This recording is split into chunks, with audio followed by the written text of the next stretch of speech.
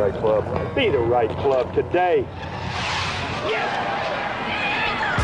Johnny, that's better than most. How about in? That is better than most. Better than most!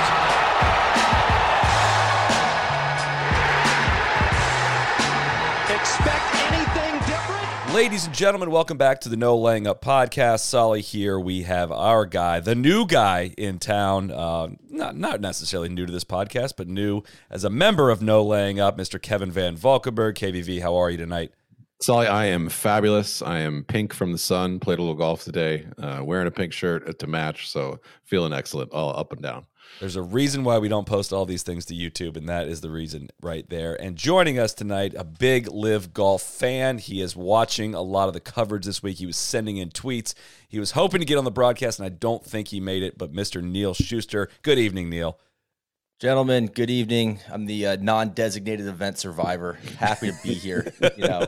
Call me in when you need me. Let's get it going.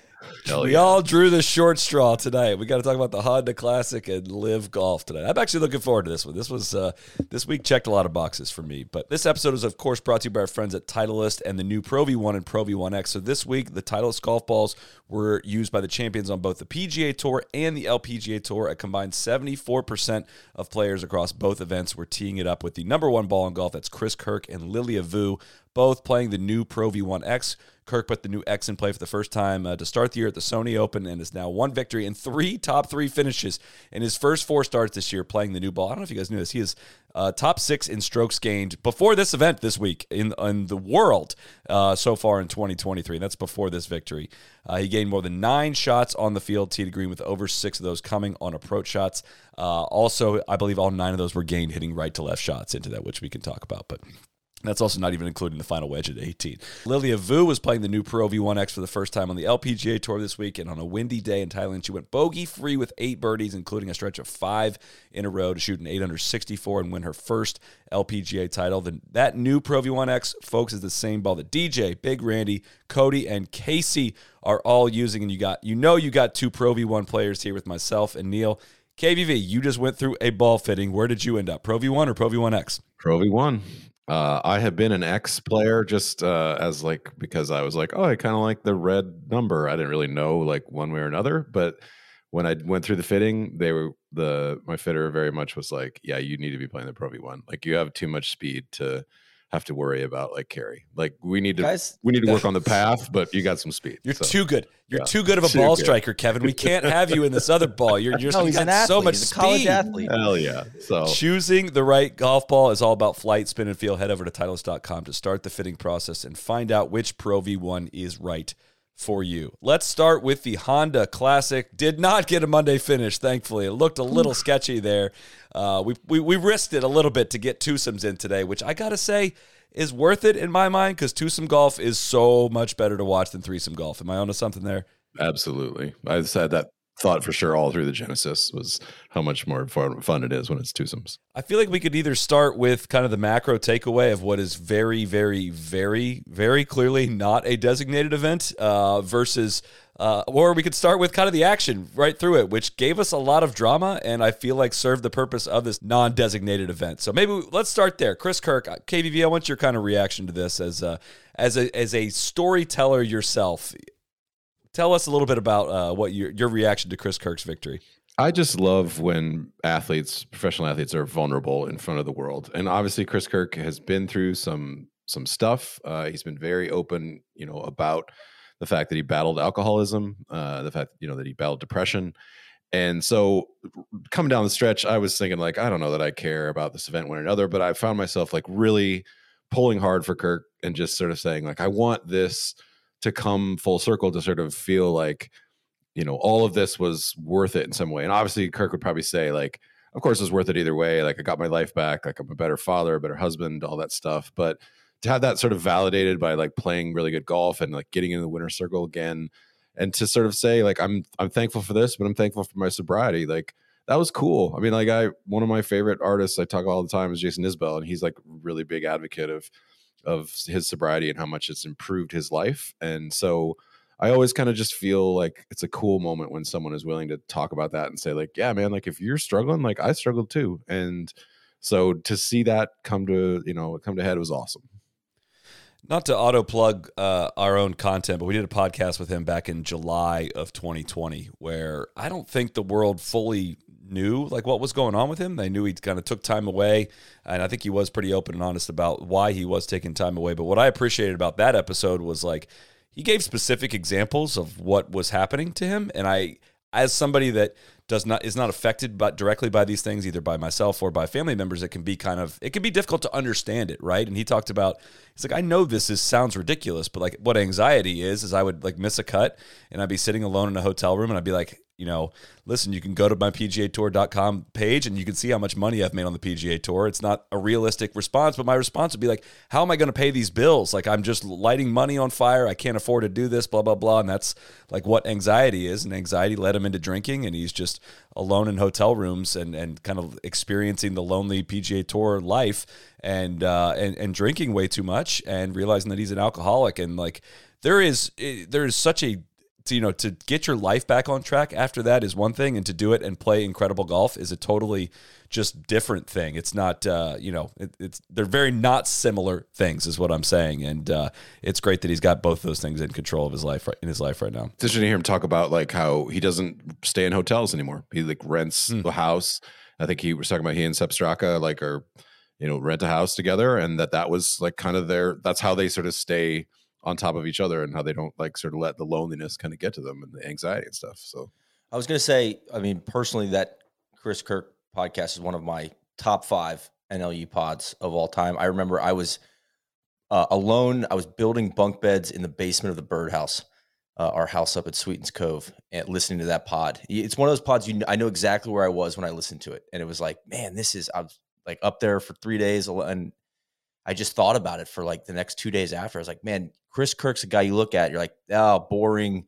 He's all, first team all tempo, but like, God, what a kind of just guy could walk through the airport, nobody would recognize him, been on tour for 10 years.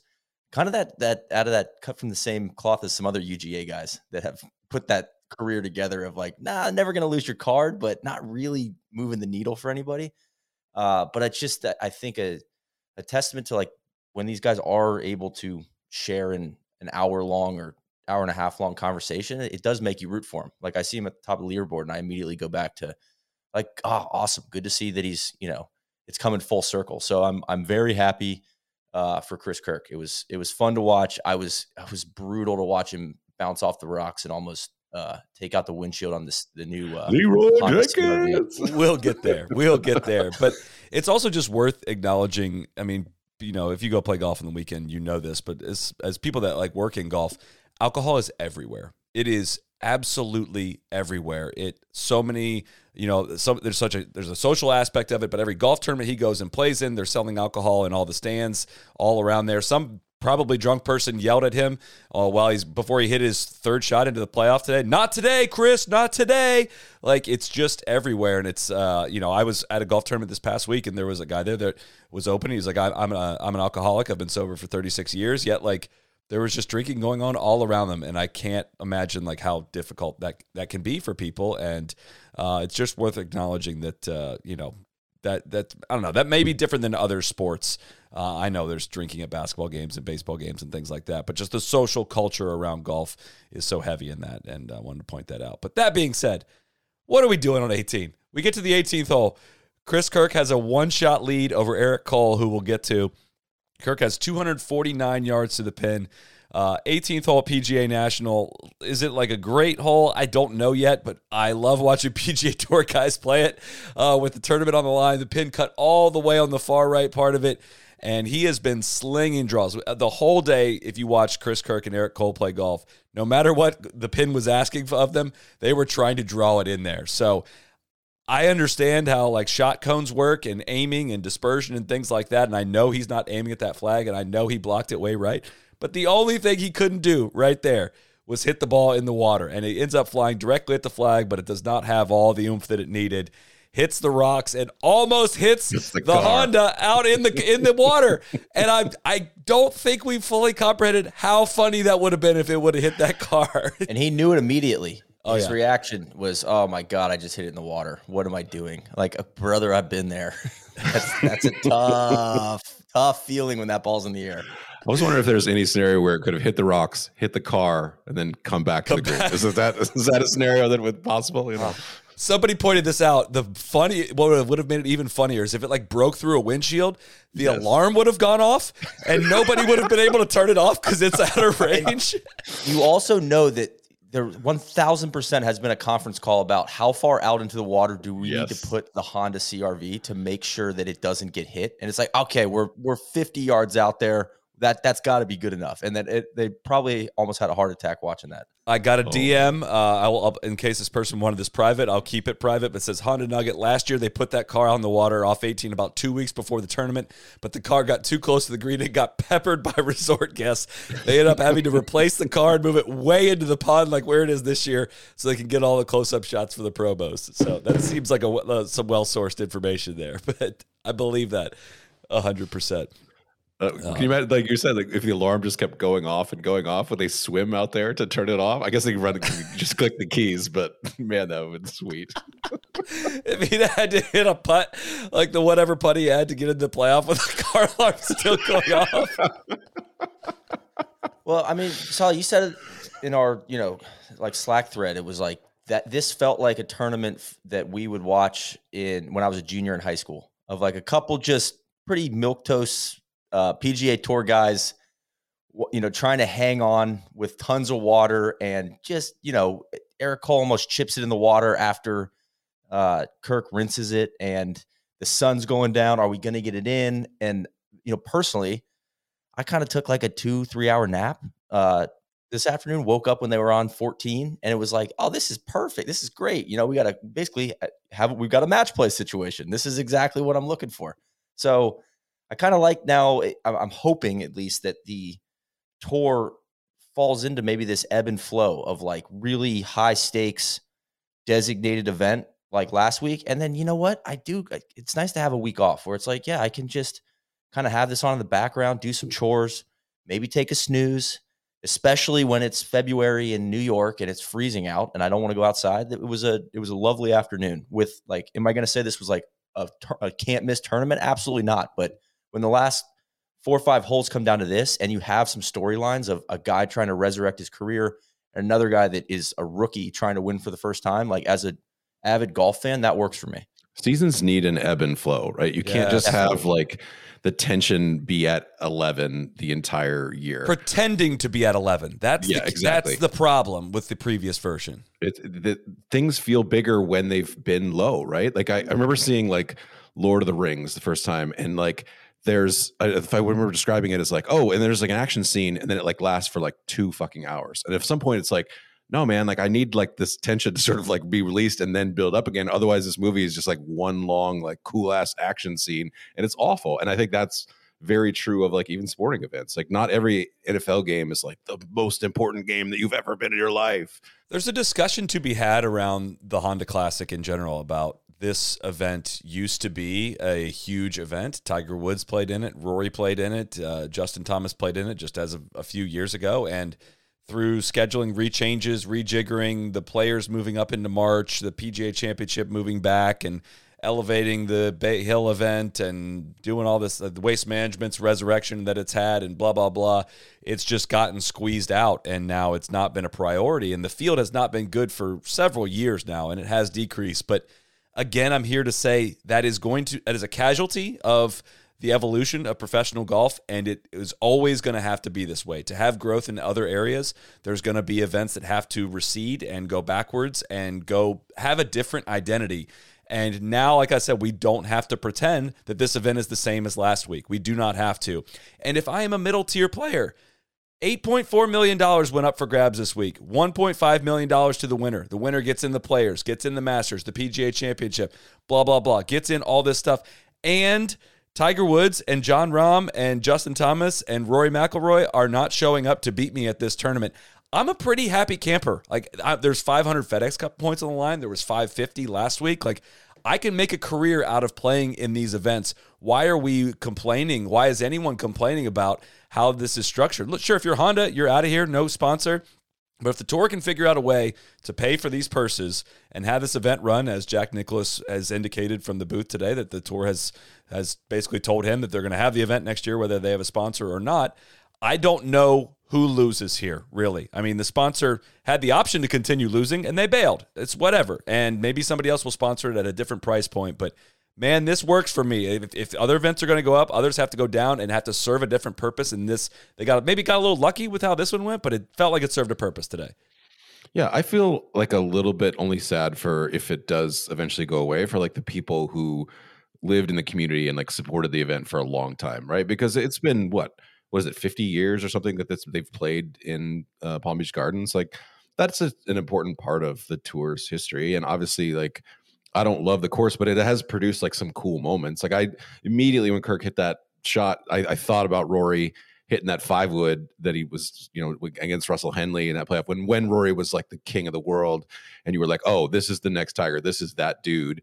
And Tiger certainly had like a shit ton of like really good rounds here and played awesome. And didn't he shoot like 62 or something ridiculous once I remember him hitting like a 6-iron from like 230 into that green. It's just like, okay, like it's not if I played that course, I don't think I would think it was like particularly great, but for pros, like where it makes them test them in that sense. Like that's the same way I feel about Bay Hill. Like, yeah, it was like super fun to play. No, but I like kind of like watching pros have to do it.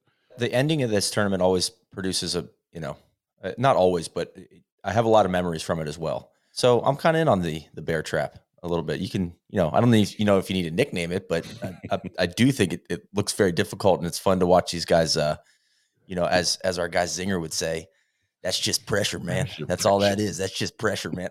God, it was a bingo card today with NBC. We had like, it's darker than our cameers make it look. It's a match play situation. In the booth, like, hey, Jack, how do you deal with pressure? It's just, it's unbelievable. We were hitting all of our bingos. That was great.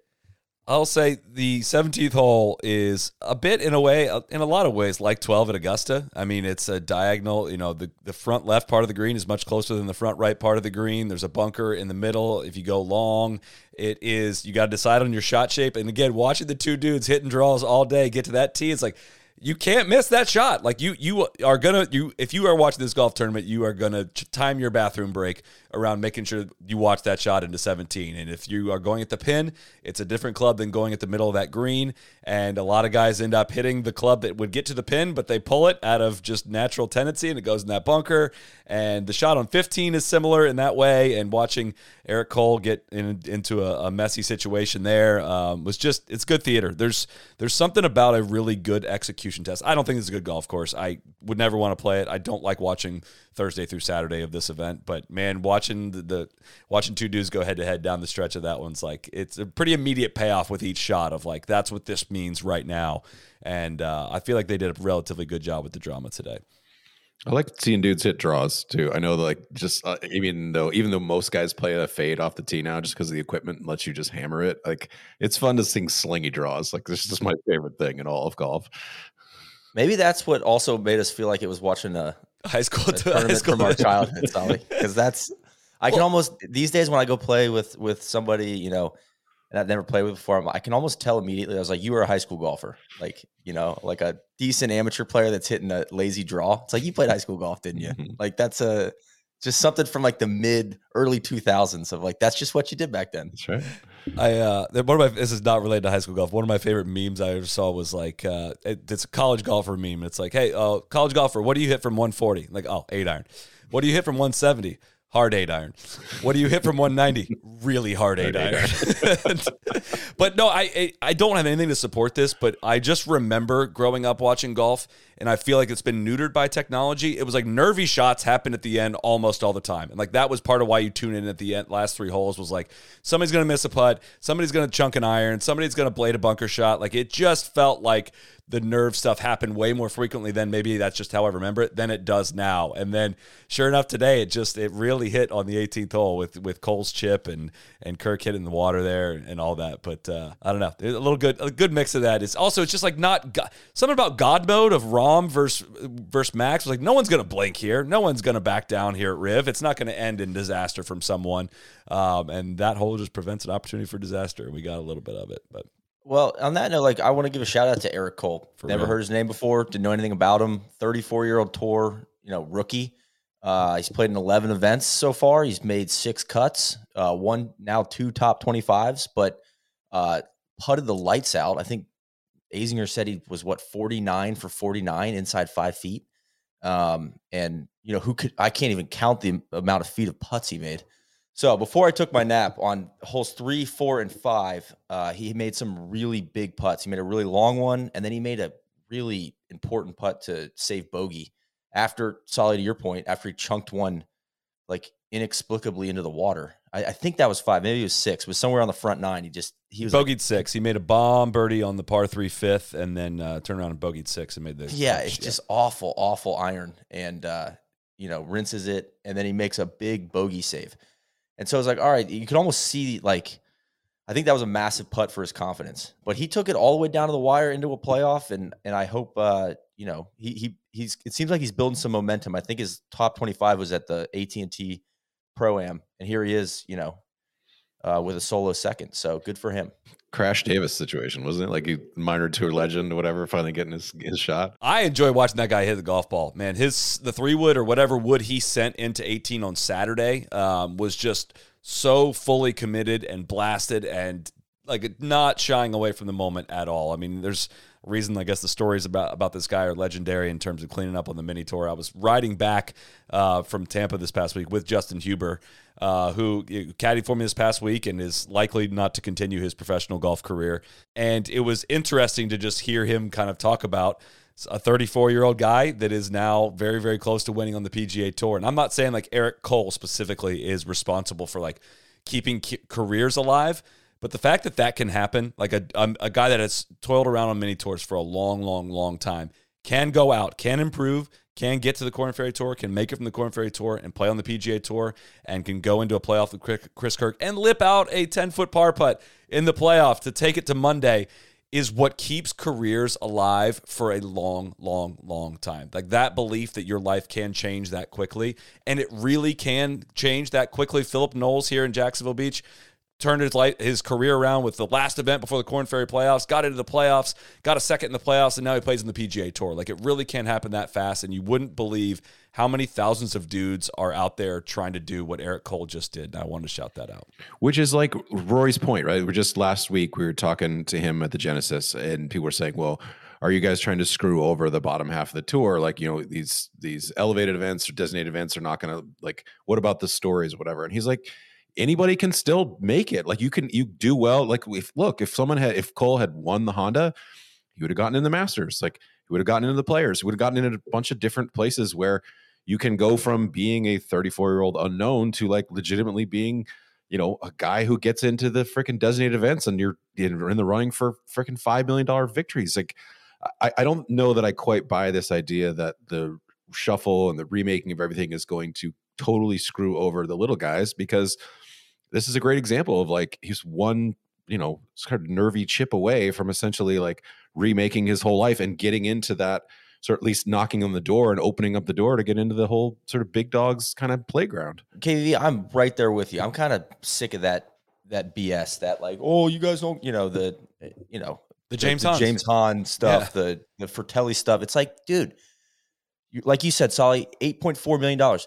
Eric Cole's made $330,000 so far, or something like, in that range. Now, what was the second place purse? Probably close to $1 million, something like that. Probably 800, 700K, something. And now that like the security that comes with that for the next at least 6 to 9 months, it's like, talk about, okay, now you can start to maybe plan your schedule out a little better, do some things that might help you. So I think I almost, and then the other piece of this is, Adam Schupak said that Chris Kirk skipped the Genesis so he could play in this event because he knows that he's got the best chance of, having a great finish. Well, then he goes out and wins it. It's like you basically, none of the top dogs are showing up. You've got an even better chance to win all this money and put yourself ahead now. Eric Cole won $915,600 this past week. And I do think it, and we've talked about this a bunch on other pods, and this is, maybe this is just kind of where things were, when things were kind of in flux and first being discussed last August about the changes in the system, that we'd heard this as, because I don't think they decided on this, right? And it's not talked about in the main ecosystem of golf media or anything about how they're determining these fields at the elevated and designated events into next year, right? This year is kind of a hybrid year, but next year, how do you get into them? If they're limited field, is it going to be just, WGCs, or are you going to have some churn? And one thing we've been screaming from the rooftops of how it's important that, like, how sick would it be if in the Honda Classic, again, you had the leaders getting ready to come down, but also, hey, Justin Suh, a top 5 finish here, a top 7, a top 8, whatever they decide on in this tournament is going to get you into Bay Hill next week, and you're going to play for $20 million. And Eric Cole, you finish runner-up. Next week, you're going to go play for $20 million, and you're hot, and you're going to go to another Florida golf course with water, and you can hit your draws and do that. And again, you talk about your life changing, like you just played your way right into that. That changes the dynamic of these non-designated events. It adds another layer of something for you to root for or watch for, or another reason to watch, instead of, again, pretending this is the same as the Genesis. Like, embrace what makes it different.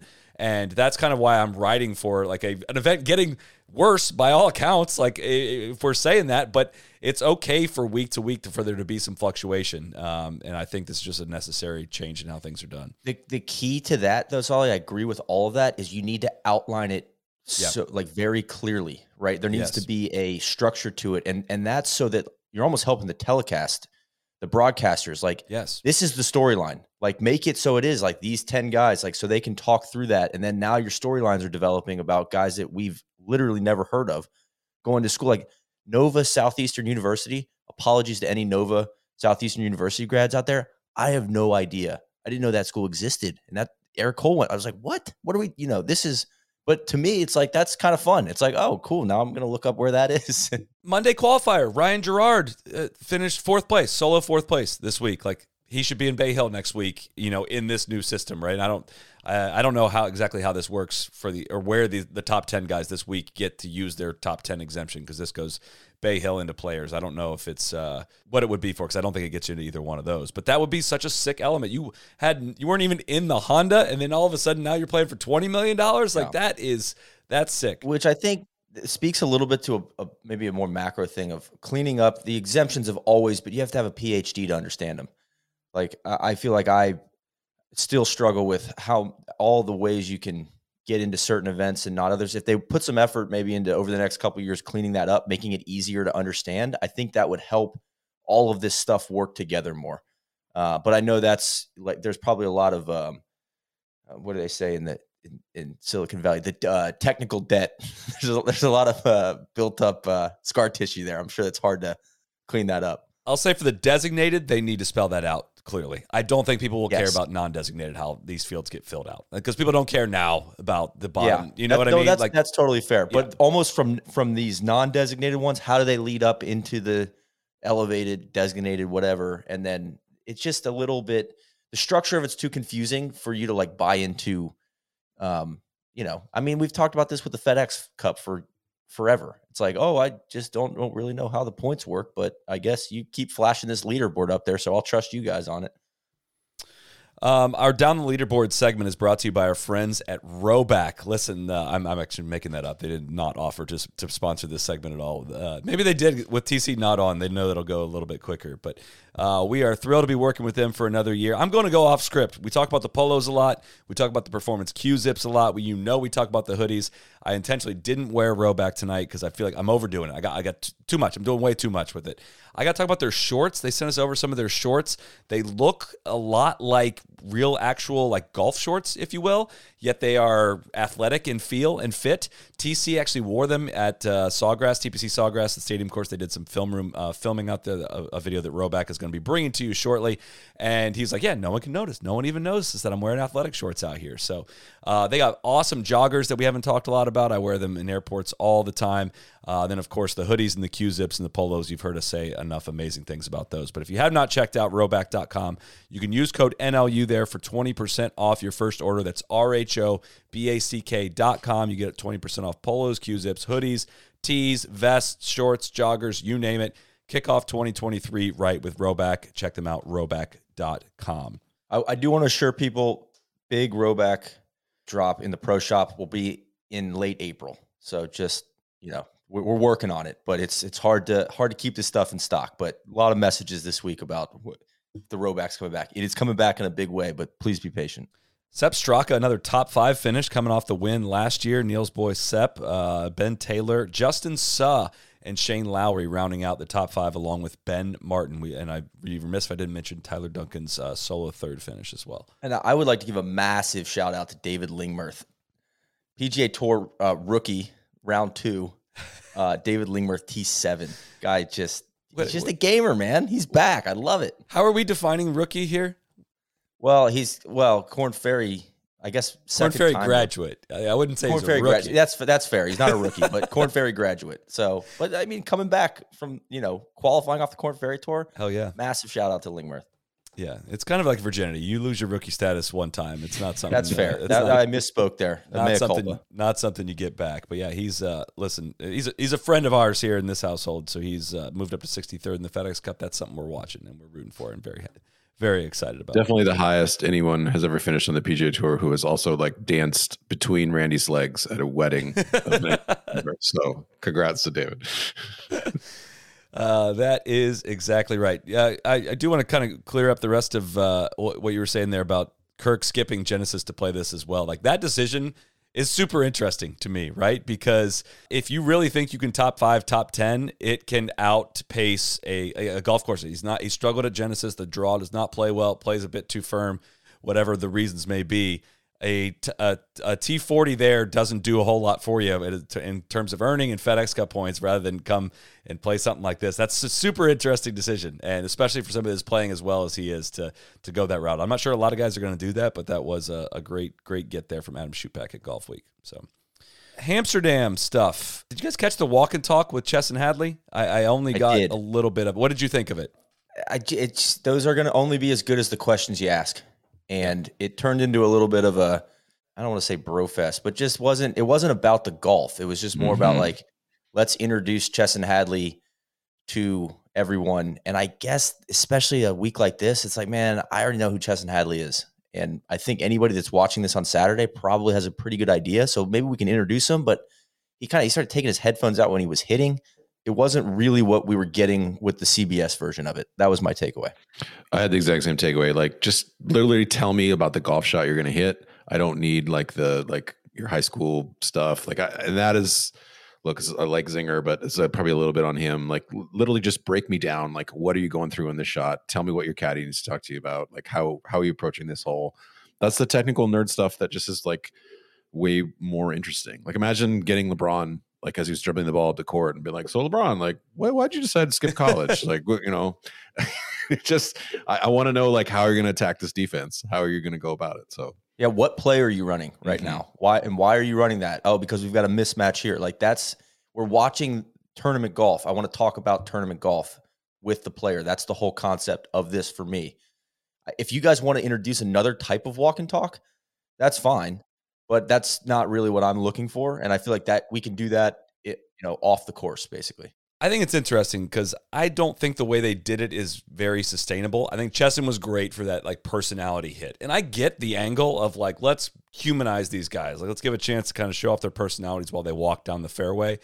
I think the comedy routine of the back and forth will get old very quickly. And again, that's just not that sustainable. What makes the CBS one work is like, dude, all of these guys know how to talk about golf shots and golf specific stuff. And that's what's going to make it easy to transition from one person to the next. Whereas, yeah, if it's just going to be a ham it up and then, yeah, you take the AirPods out for the shot. I get it. They're trying to probably do something a little different than CBS, but I wonder about the sustainability of that. But why do something different? It's clearly working over there. I know. Like, share a best practice, ego, right? And also, I guarantee it's ego. It's perfect. I mean, that's how media works. Like, if someone does something well, like other media is like, oh, well, we can't copy that exactly. Like, we got to do our own version of it. But I think the perfect example is with Morikawa last week. Like, I was not real into him on the Netflix documentary, and no, like, I'm not trying to diss him. It's more just like asking these guys to be cool and funny. It's like, you don't just ask them. They're really good at golf. That's what I want to know about. And so that what he did on 10 at Riv was fascinating because he was just talking about how good of a golfer he is, basically.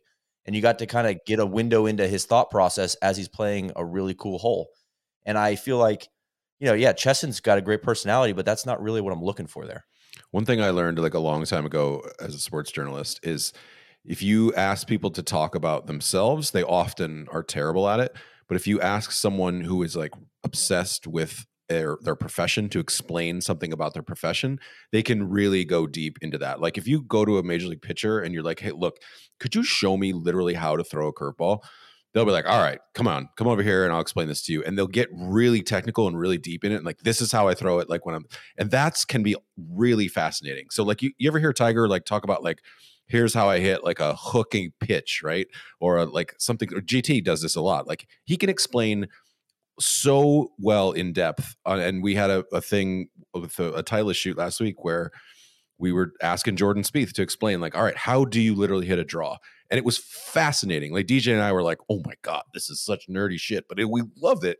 And he's one of the best at it. But every golfer can do something to that effect, right? They can really get deep in the technical aspects of it. And that's really kind of fascinating. And I almost think it takes the pressure off the broadcast crew if you put them in a sandbox and say, hey guys, this is going to be about you know what hole it's going to be, you know who it is, you have time to prep what they're good at. So then maybe you can, based on where they drive the ball or whatever, you can start to talk to them about their golf game. And that to me is the purpose of this segment. So I would love to see it not veer towards the, what do you have a dog? Like what?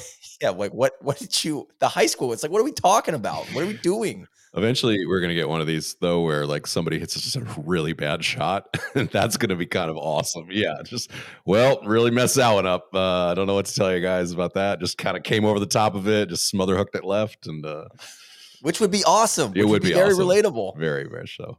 I will say on more Amsterdam front, Brad Faxon was excellent to listen to. Mm-hmm. I feel like he is a golf announcer that is not doing an impression of an announcer, is just talking, and I hope it stays that way. I think that's way easier to do earlier in your career than it is later. He has experience doing this, has worked for NBC in the past, and has obviously was a part of the Fox telecast, but is now full-time with NBC, and it feels like a nice change of pace for I'm not saying the crew got stale, but it's a fresh voice, the one that I think brings a lot of experience and can talk a lot about specific stuff. He gave a great story about Tom Weiskopf.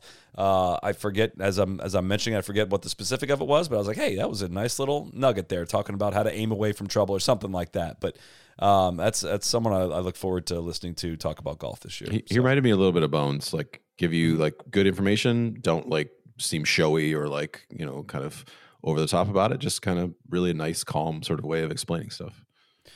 Yeah, it felt like NBC is feeling the heat, feeling CBS, the gap widening a little bit, and feels like all right, they're trying, they're making a little effort here. The commercial load was tough, but didn't you guys feel like they went a little bit hard on the like son of a PGA Tour player? Like I had never heard of Bobby Cole at all, and I was like, I looked it up, and I was like, oh, like he was like won one time, and he was from South Africa, and he was like his biggest career thing was like the British Amateur. Like they must have brought that up like 3 times. And I was kind of like, I don't really care. Like, I don't know. As somebody who's never heard of this guy, I feel like they're doing their best. And then I think the more the storyline was his mother. Yeah. Right. Who's like, was legit. So, and she's out there. So I think that probably was a fair thing to be leaning on to add some color. You got to do something, I guess. Like you can't. Yeah. And that's where I actually feel like the PGA Tour, as if I can put my D-Rider shoes on, like it's been a slow journey.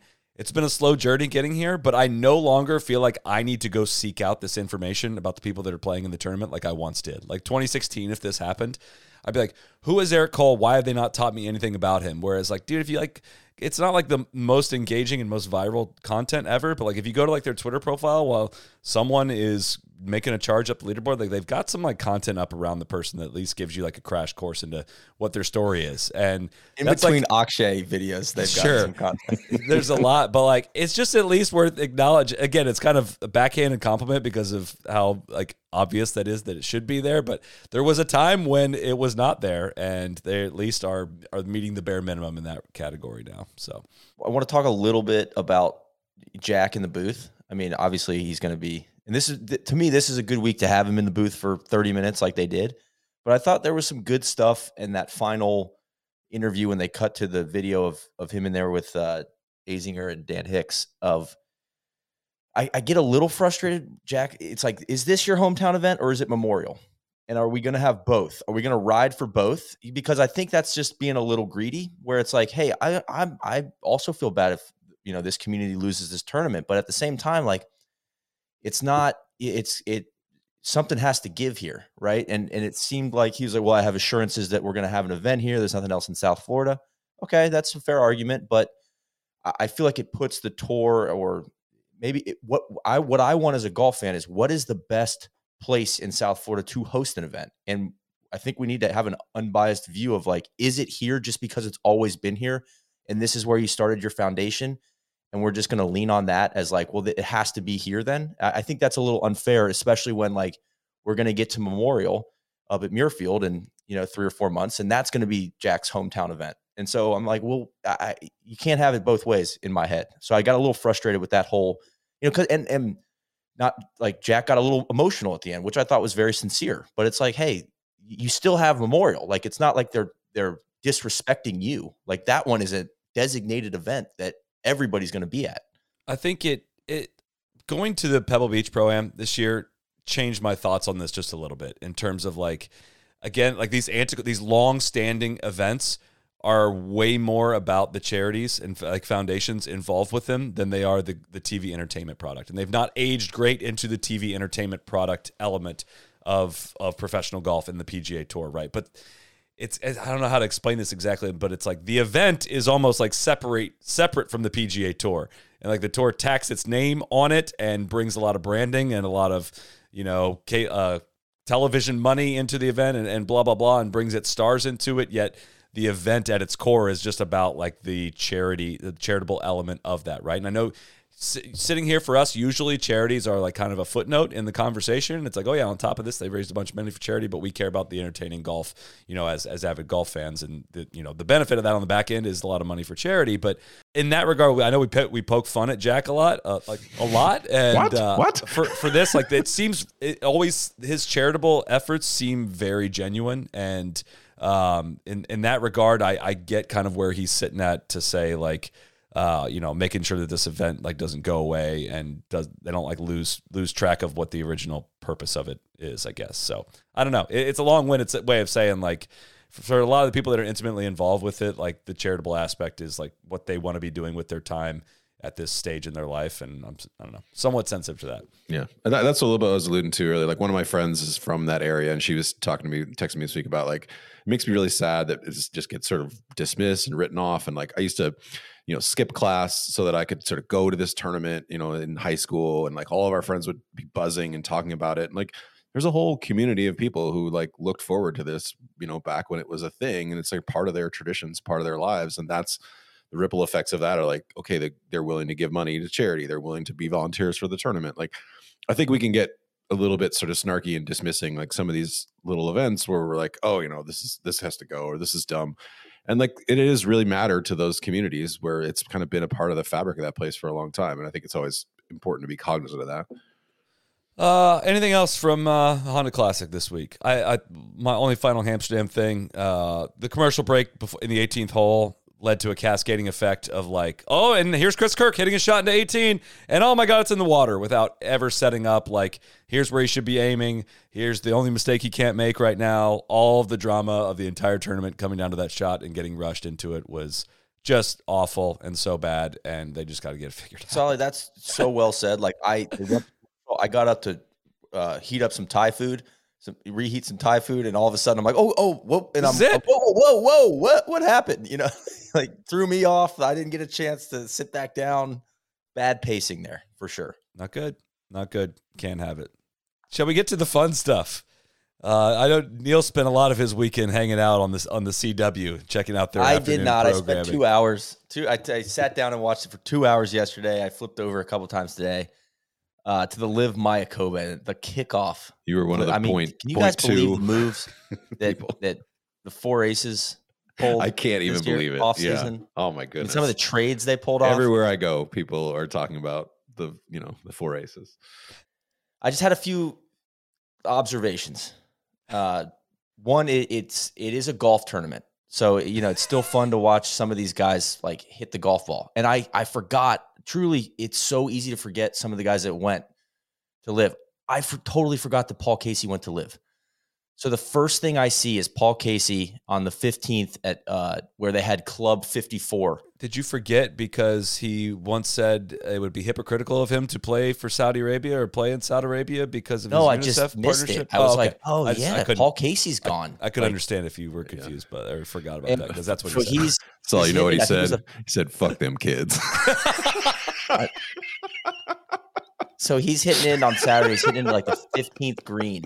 And he's got a 15-foot, he hits a good shot in. You got the ambient music in the background. So I just wrote this down. I said, you know what this Paul is Casey, right now? Arlo White is still trying to tell us about the results, and we're just laughing at it. They're taking the golf way too seriously, and we're just laughing about what's happening. That's Neil right now.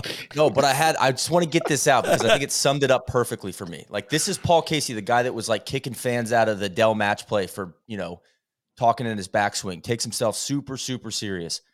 And he's over there, has a 15-foot putt, and Club 54 is raging. The soundtrack is 1993 Robin S. banger, You Have to Show Me Love. And he just 3 putts from 15 feet. And, he's furious. And it's just, 2 chicks are making out in Club 54. The guy's struggling with the credit card processor.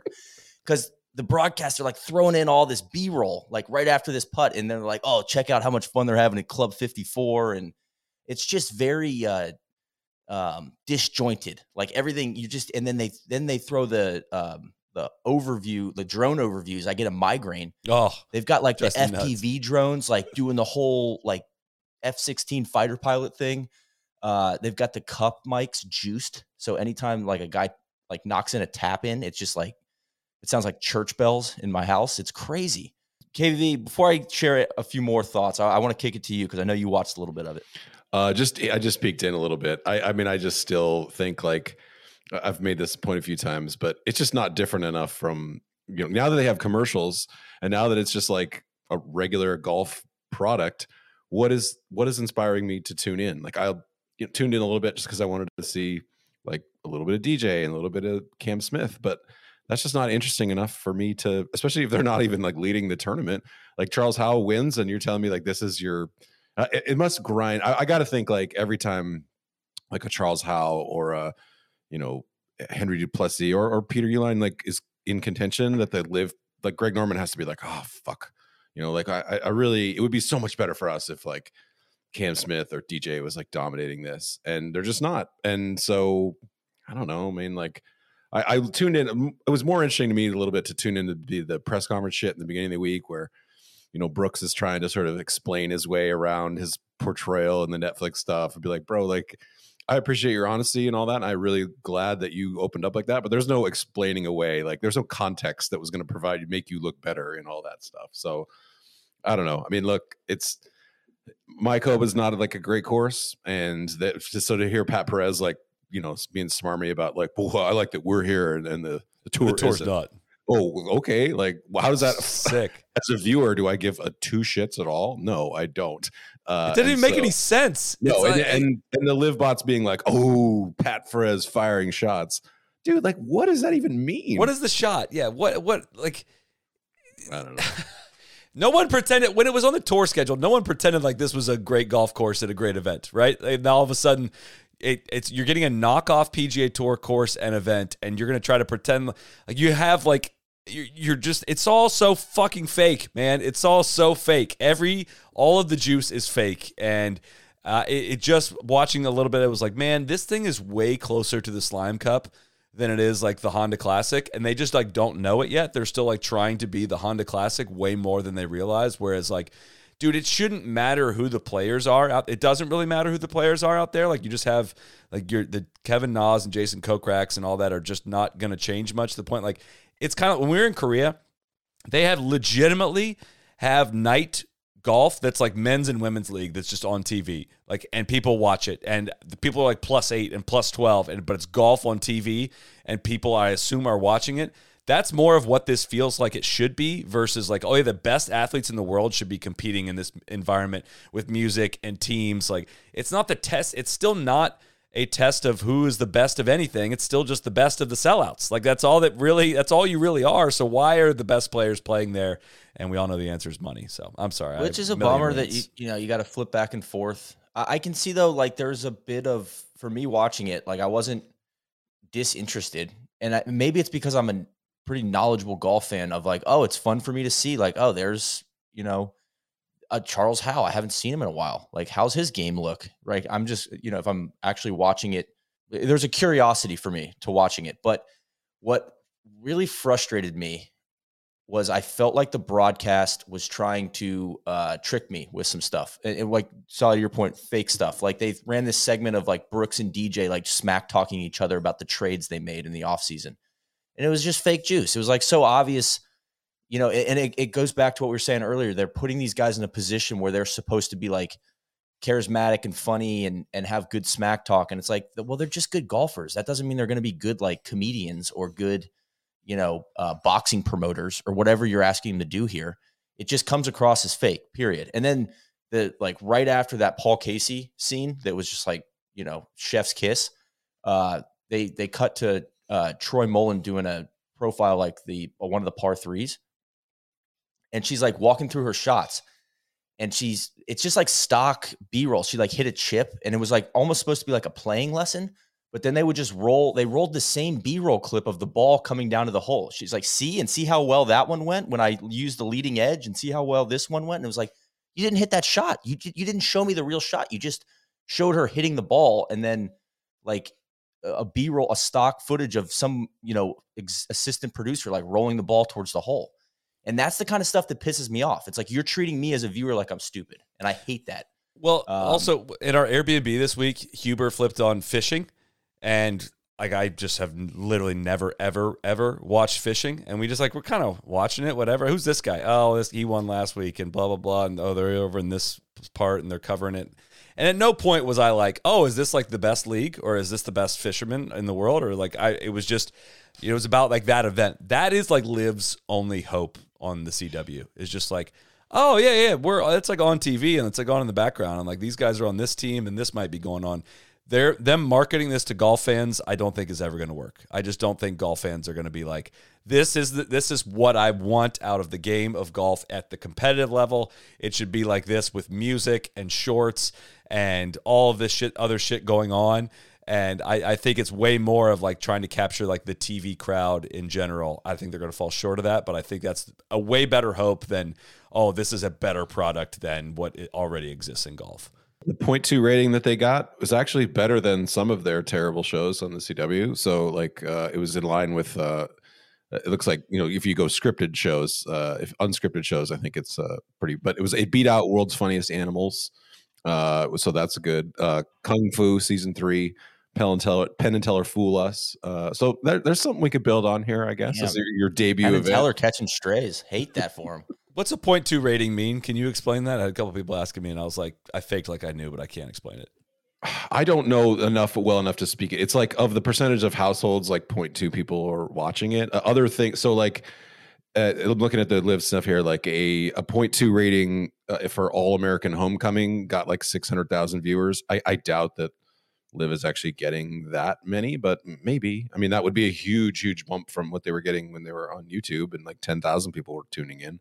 So, I mean, it's just pretty much in line with like, a test pattern on the CW. Like people are watching it out of, habit or whatever. It is fascinating to think about. Like, I would love to see how many downloads they had. I guess I saw Greg Norman was talk about how the app was like the second most downloaded app or something for the Friday prior to it. So who knows? Apple Store does not work on most downloaded. It's like the most out of, all the new stuff ends up rocketing to the top to encourage. Yeah, that's all fake. It's all fake. It's not real. It's not how it works. That's just not how it works. I was paying attention to the advertising a little bit too. Like I know the Amstel Ultra seems to be the only, sponsor billboard they have on the course other than just the Live Golf billboards. I saw a Citizens Bank ad. I saw News Nation a few times. A lot of CW house ads, which is great. Looks like some bangers on their scripted shows. Popeye's Chicken, Bet MGM, and Bettinardi Putters. Those were the only real national ads I saw. Otherwise, it was like local TV, car dealers, law firms, stuff like that. So I got to wonder if they're, because I think what the deal is, they're doing like a rev share, right? On the broadcast. They're not getting any rights fees for this. So they have to sell these ads to somebody or else it's just a total money pit. What if it's a total money pit? Get this. Tough for them. That would be Get tough. this. Again, they just have to pretend like it's not a money pit. Like they don't have to actually make the money, but they can't say the quiet part out loud that this is a giant sports washing exercise, right? So they're going to pretend like getting on TV is a big deal, and they're going to pretend like it's churning out a lot of money. We know in the legal documents, they've said they've been barely able to generate any revenue yet they're still spending $350,000 on shrimp cocktails for every party. I made that up. Please don't report that tracker accounts. But spending all this money on the shrimp cocktails at the parties that they're just dying to tell us that they're having. Like, we don't get invited to the parties. I don't know why I have to see a video every week of your damn parties. It's the same edit every single time. We're good. We don't need to see this. The other thing that, in theory, I think that the team golf stuff is interesting, but the delivery of it is really confusing. Like the leaderboard. I don't have a problem with the full screen on the left side, the full screen leaderboard. I think that's, a decent graphic, but the way it's organized with the individuals up top and the teams below is confusing, and there's just a lot of colors. So that's a whole different story. But the team format in theory is good, but it's not very good because none of the teammates are playing together. Right? So it's like it's never going to be very exciting because the whole value of the team aspect is like the Ryder Cup guys celebrating together, or like playing together like 2 versus 2, or like having some type of camaraderie. And so it's just this abstract team component of like these guys are all over the course on a shotgun start, and it's not adding anything to the viewing experience, I guess. And I didn't realize that until watching it. Because in theory, I've always thought like, team aspect to golf is something that I think would be interesting, but it's just not being executed in a way that's interesting to me right now.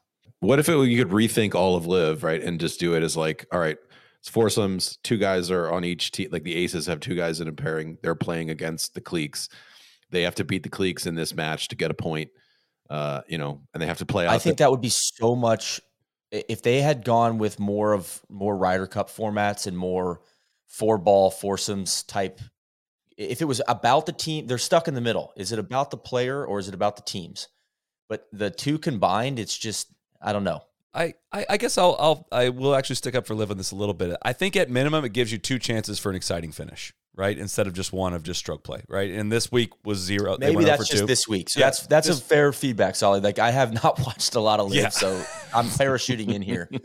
Listen, it also might not be interesting, even if it is close, but it's gonna take time for the team stuff to kick in if it ever does, because I still don't know how the teams are made. Like, I don't understand why Taylor Gooch is not on the 4 Aces. Is it contractual? Is there a salary cap? Is it, did he not get along with his teammates? Did he get traded? Did he, could he not get a long-term deal? Or did he lose his bird rights? Did he, he got swooned. The range goats just, they made him an offer he couldn't refuse. Well, again, who the hell knows? But it's not like a strategy thing. Like, they're just moving people around from team to team.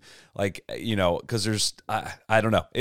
Anyways, that's going to take some time, right? Until we learn, like, oh, shit, the 4 Aces should have locked up blah, blah, blah to a long-term deal, or they locked up Reed to a long-term deal, and he's playing terrible. What do they do with him now? Then it kind of starts getting interesting. But in the beginning, it's going to take a long freaking time. They're trying to almost fake it till they make it on, like, that's where that smack talk segment with DJ and Brooks, I think they're trying to almost create this team rivalry stuff. But you can't fake that stuff. It's got to actually...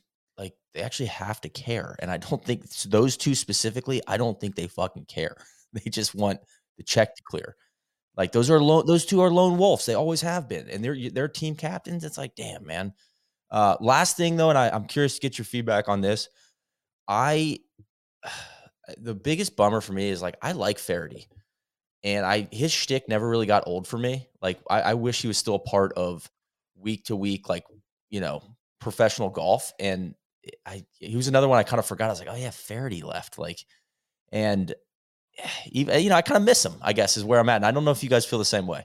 I felt like his thing got a little bit tired, and just general, like, he was kind of, I don't want to say coasting, but like all of the funny things that David Faraday said seemed to be like they happened like 5 years ago or 10 years ago. Whenever people were like, oh my God, David Faraday's so funny, they're mostly talking about stuff that happened quite a while ago. And so I get why he decided he wouldn't want to be a part of it anymore, because he wanted to be something else. Like, he didn't just want to be the guy who, came on the broadcast 4 times, or like he wanted to be in the studio. He wanted to have a bigger role, and look, go all more power to you. I just, didn't seem like super, like a huge additive thing to me. Like he was supposedly this big get, Faraday and McCord was a thing a long time ago. That was CBS. That was, when Faraday was walking with Tiger Woods and he had a great relationship with Tiger Woods and he's down on the course giving you on-course reaction to what's happening. That Faraday was a long time ago. And I thought he was a total mail-in at NBC that was not his best work. And then, it's a chemistry thing or what. And I don't necessarily miss hearing Faraday on the broadcast. But yeah, McCord wore on me a little bit more than Faraday did. I think that he did not fulfill his potential. I thought his career track would have turned out differently. And I thought, like, even on the live stuff, like, not ashamed to say it, like, it was like good to hear his voice. I was like, oh yeah, Faraday, like, I don't begrudge him for going over there. I mean, he probably was like very freeing for him. So, but I was curious to get your take, because I feel like I might be in the minority on that, where people are probably very tired of his shtick. I thought the studio show was decent, but not great. And I didn't think that he needed to be like a talk show host. I just wanted him to cover golf in a more, in a bigger way, I guess. Speaking of analysts covering the live stuff, Jerry Foltz had got on us. So I think he stole our Soapbox Sunday in there and went on a 2.5 minute rant. That was a lot. About the OWGR that I would recommend finding if you can. I didn't want to post it and get in trouble from the live folks, but he leaded it off by again, Jerry Foltz, a paid analyst of live golf, is commenting by calling the golf media decidedly biased, which again is an interesting chair to be sitting in, saying that. Talking about the OWGR and talking about how the world, people are taking to the streets to rally against the injustices of the OWGR. They showed a screenshot of John Rahm calling the rankings laughable, ignoring what Rahm's points actually was about the OWGR. Rahm was not saying that as in they need to include the live guys. It was very much I should be number one player in the world. But and then went into a very bizarre thing of like, talked about how basically all that OWGR is good for is qualifications for the majors. And it was only a matter of time before the majors revisiting this system because, it's not counting the best players in the world, blah, blah, whatever. Conveniently ignoring that this is literally the system that the majors came up with. Like, that's what the OWGR is. It is the majors coming up with a system to determine how you evaluate golf around the world to figure out how you qualify for their events. Pretending to act like the OWGR is something different than the majors does the viewers a great disservice. And again, it's all fake. It's all a lie. It's all a campaign. It's all propaganda. And look, if you're trying to get the decidedly biased golf media to treat your product like it's somewhat serious, you can't just blatantly do false things like this and pretend like the new Sports Illustrated rankings are the new world rankings, or that TUGR or even Data Golf, I believe he said, are what, is what's going to take over. They're just trying to will this thing of like, oh yeah, the OWGR is irrelevant now. And it's very much like, no, you want to play in the majors. You want to play in the biggest events, and that's the way that they are going to let you in. You can't just keep saying they're irrelevant and change how the majors decide on it. But if you get in, that's fake. It's just fake, and it might work on somebody that's just not randomly tuning into this, but it's not going to work on anyone that follows the game of golf in any way. And it's just like, man, I'm like trying to give you guys a fair shake. I'm watching this to like hear what's going on here, and like that's. I don't know if this is going to surprise you guys. He was not challenged on that point after he made his rant, which was, I was stunned that Arlo White didn't hold his feet to the fire there. Stunned. And Faraday. Come on. My guy. And Faraday. Suan, What the come on. fuck, What are man? we doing, guys? The thing that just keeps tripping me up at the rankings is just the constant like whining about it. Like, again, you kind of knew that this was part of like the issue, and this is what the money is for. And legitimately, the only fucking players that anybody wants to see are already in the majors. There's Guys already literally won one. no one except for Taylor Gooch, who probably is still in the top 50, who I give a shit about. Like that is going to be excluded from the majors. Paul Casey, I don't care. Henrik Stenson, I don't care. And you won the freaking Open Championship not that long ago, so you're probably still have exemptions from that. Like, name a single live player who you're going to be like, it is such a bummer that they're not going to be in the the Masters or the US Open. It's just, there isn't there. So they're ranting about stuff that no one else cares besides them. And if there was this groundswell of people being like, God, it's so unfair that Peter Uihlein is ranked 300 in the world when he's a legitimate golfer, I just don't think I would like. I could see then if that was something. I just don't care now. Part of that Fultz rant was all about how Charles Howell's like 395th in the world. And it's like, I think we have a pretty big body of work to show that that's a like no, legit he needs 600 ranking. more starts on a tour, and Like, then we can rank him. That one we can lay that one to rest, my guy. Like, and then he ran away with the tournament today. It's like, okay, that's not doing it for me, Jerry. I mean, this is the James. I feel like sometimes we're picking on James Hahn, but he's been very vocal about this stuff. Like, James Hahn has missed like 6 of the last 8 cuts. All right. So James Hahn would obviously love to be in Live, and Live does not really have any interest in him. Like, the idea that James Hahn is like ranked 300 in the world seems like a pretty freaking accurate thing. Like, I just don't understand like who is being sort of screwed here in this. Like, and also you're more than welcome to take your amazing games and go through qualifying. Like, yes, you are a great golfer. Qualify. You could absolutely walk your way through qualifying, but they're like pissed about this idea of like, oh, that's so beneath us, or crazy shit could happen. Yeah, man. Like, who used to have to qualify for the British Open? Jack fucking Nicklaus, and then Arnold Palmer, and all these people who they'd have to go over there, and qualifying was like a Monday, and they would, 50 guys would get through, whatever. But it wasn't just a walk through it,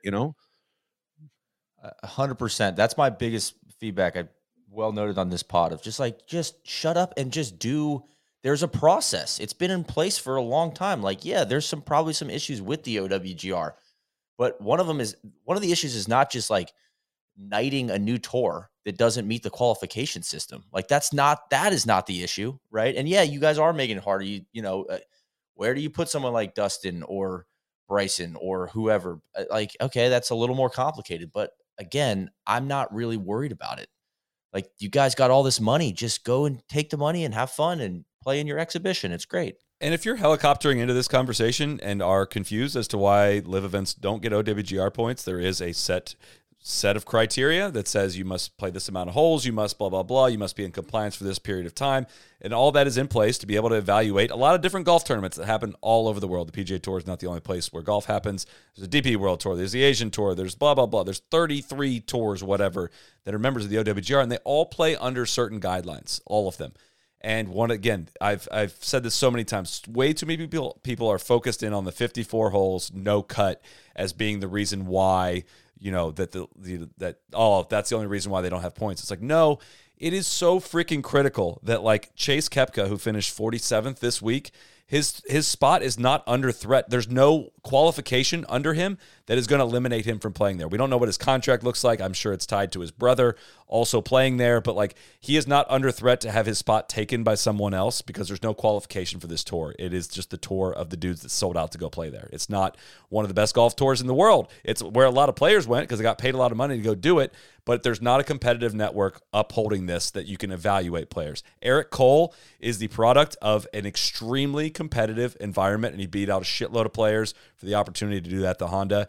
And I'm sorry, Peter Uihlein did not do that. Peter Uihlein, over the course of his PGA Tour and Korn Ferry Tour career, proved that he was like a quad A player and was like not good enough to cut it on that tour consistently. And now he finishes second at the live event, and we're supposed to pretend like that means something. Charles Howell played 600 PGA Tour events. He won 3 times. He won once in the last 15 years in the PGA Tour. Goes over there and wins one of his first starts ever on live.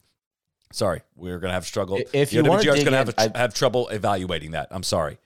I believe Solly and I went like 45 minutes on the OWGR and the RSM pod last year. Maybe we could lift that section of that pod out and put it out for people. I hate repeating stuff, but not everyone listens to every pod, and so I try to revisit it and summarize it as often as I can. But Solly, will we see a live player try to bail out of their deals this year? Will someone try to eject from what they've signed?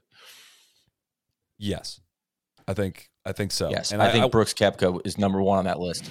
The rumblings out there are pretty real. They're not coming from. I don't think there That's are a guess. That is no sourcing on that. That's just my gut no trackers. Feel of Trackers don't do it. I can see him being the first guy to say like, "Oh yeah, I'm out. I'm out of this. This is bullshit, man. This isn't what I thought it was going to be." And like you're like, no, I want to come back. The Like, thing I you're wonder still- though, it's like it's not like you've made a deal with a business. Like you've kind of made a deal with like a gangster state. Like I Well- don't know that you can just walk away and spend the rest of your life like looking over your shoulder, wondering if the things are just going to be let it go. I want to propose a little game theory here, though, and we talked about this a bit last week with the Liv's lawsuit against the PGA Tour and how the judge ruled that Yasser Abramayan, the head of the PIF, will be deposed or needs to be deposed. I'm not a lawyer. I'm going to screw something up in this, right? But the gist of it is the 10,000 foot view is he needs to get deposed, right? Which is essentially testifying, not in a courtroom, but a whole lot of shit. He's susceptible to discovery and all of his messages, emails, all this. He was not granted diplomatic immunity and tried to argue all this bullshit that he should be, and it did not work.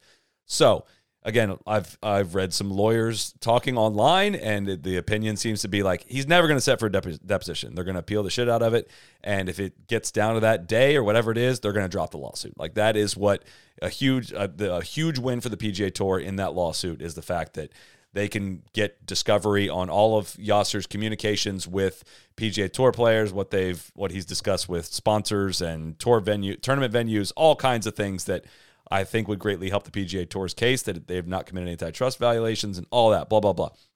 Anyways, this was floated to me by Twitter user 77magalicious. I want to give credit to this idea because I honestly hadn't thought of this perspective until he brought it up to say like, all right, so if it's the ruling is that Yasser needs to be deposed, and after the appeals and the ruling stays and Liv withdraws its lawsuit, can't like all the players, don't you see like an off ramp to say like, hey, I was promised all of these things by Yasser, and one of these things that was promised was that I'd be able to play in these PGA Tour events, and I was promised this by Greg Norman, and we have all this communication of all these things that were supposed to happen for me to have signed this contract. And they're not happening now. I would like to file a lawsuit against you, and I would like you to be deposed, Yasser, in this. Would you like to sit for that deposition? Then what is Liv's appetite to fight the player on that or let them leave and go back to other avenues of professional golf? That's an interesting game theory, isn't it? In terms of, wait a second here, if Liv is going to be done fighting this thing, which has, they've been so incredibly confident that they're going to win these lawsuits, and if they don't, what do the players have to fear? And that's where I do not fully understand the law or how that would be ruled on, but I think that's an interesting off-ramp, an interesting idea floated of how these guys would begin to back out of this. I mean, it's a scary thing to like say you're going to sue essentially the head of state, like I don't know. But it's in U.S. court, right? It's in U.S. court. Well, the one thing I did read is that even though Yasser had to be deposed, that they could potentially choose the venue for where he would depose. So you might have to go to like Riyadh and depose him there. And do you have like enough kind of stones to do that? Or, like, because people get like arrested on trumped up shit all the time in Saudi Arabia.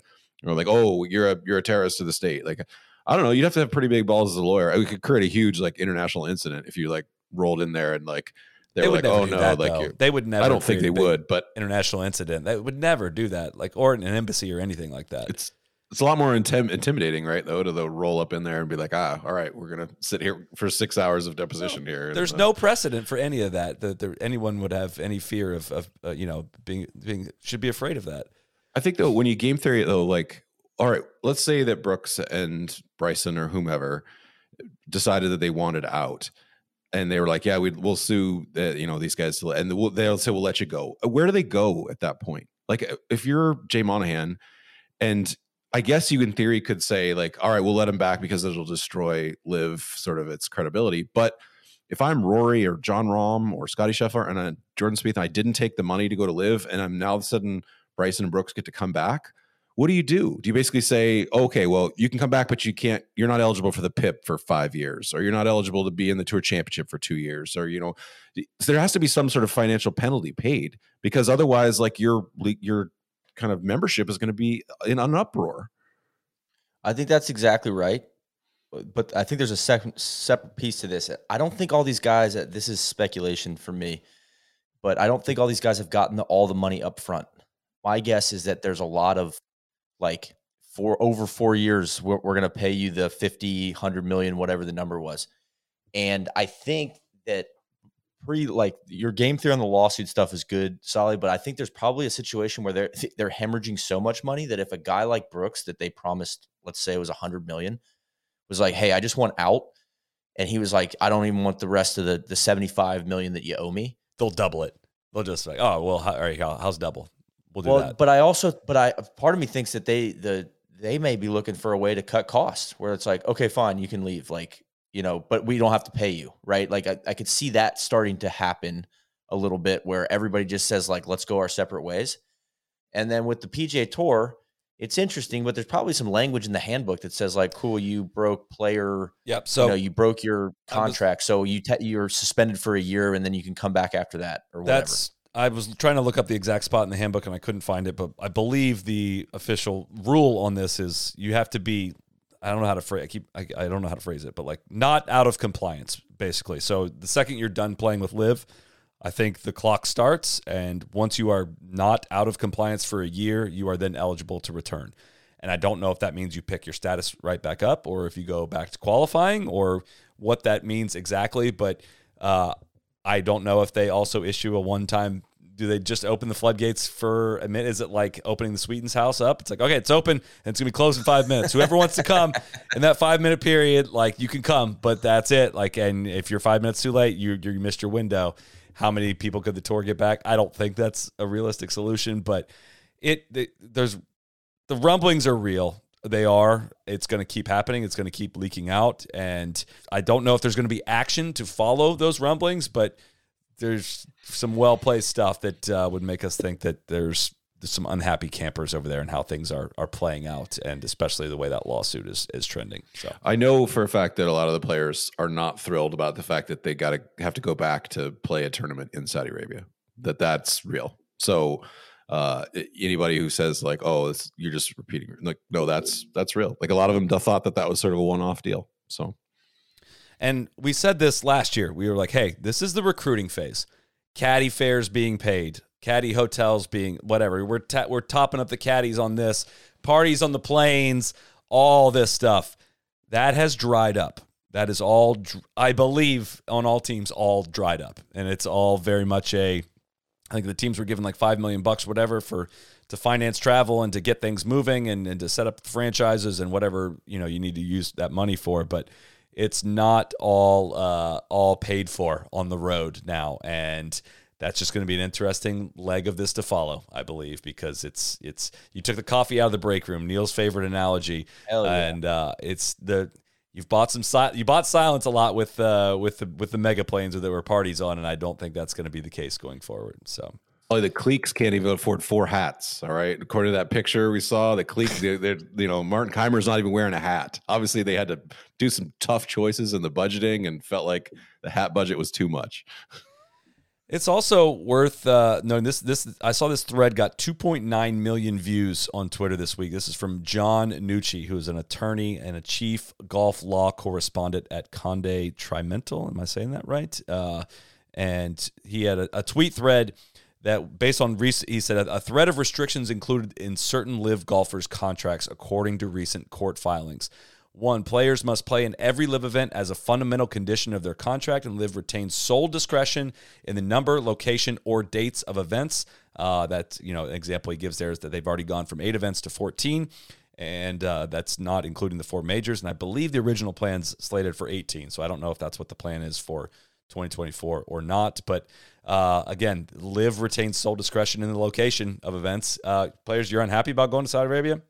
Tough shit. You signed this over, and we paid you a lot of money to sign this over. So all this stuff, it's interesting. As Phil helped, dial up the rules of this league, it's very interesting that he would include some of these clauses in there. But players grant LIV an exclusive, perpetual, royalty-free, worldwide, irrevocable license to exhibit, exploit, and otherwise use players' identification in connection with any promo activities, apparel, and all content created by LIV during the term of their contracts.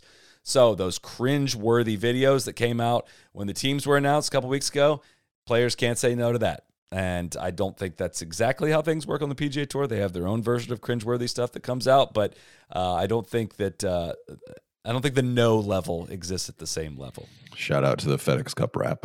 RIP. Some people should have said no in that. Yeah. 3, players must wear LIV team apparel in LIV events, non-LIV tournaments, and other events in which they must participate.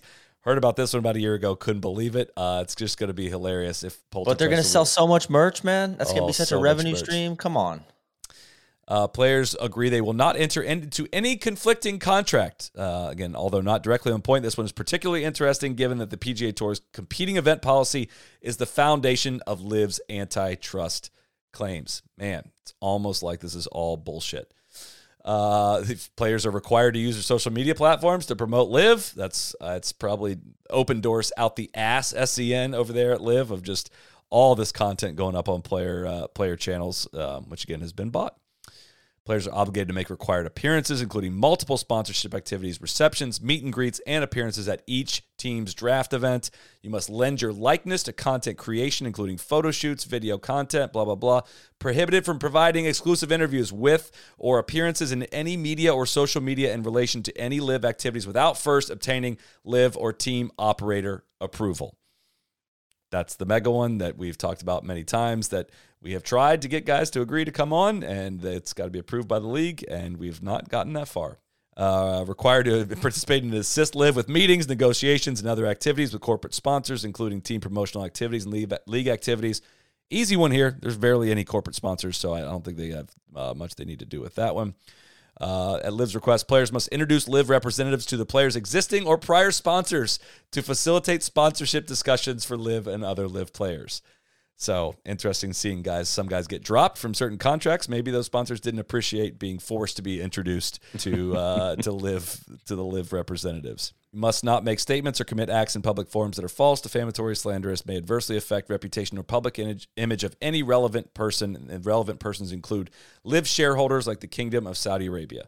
So when you see them squirming in press conferences to be able to answer questions, it is because they are not allowed to say anything bad about murdering journalists or anything else that is going on over there. No one here approves human rights violations, so I can't be any more clear.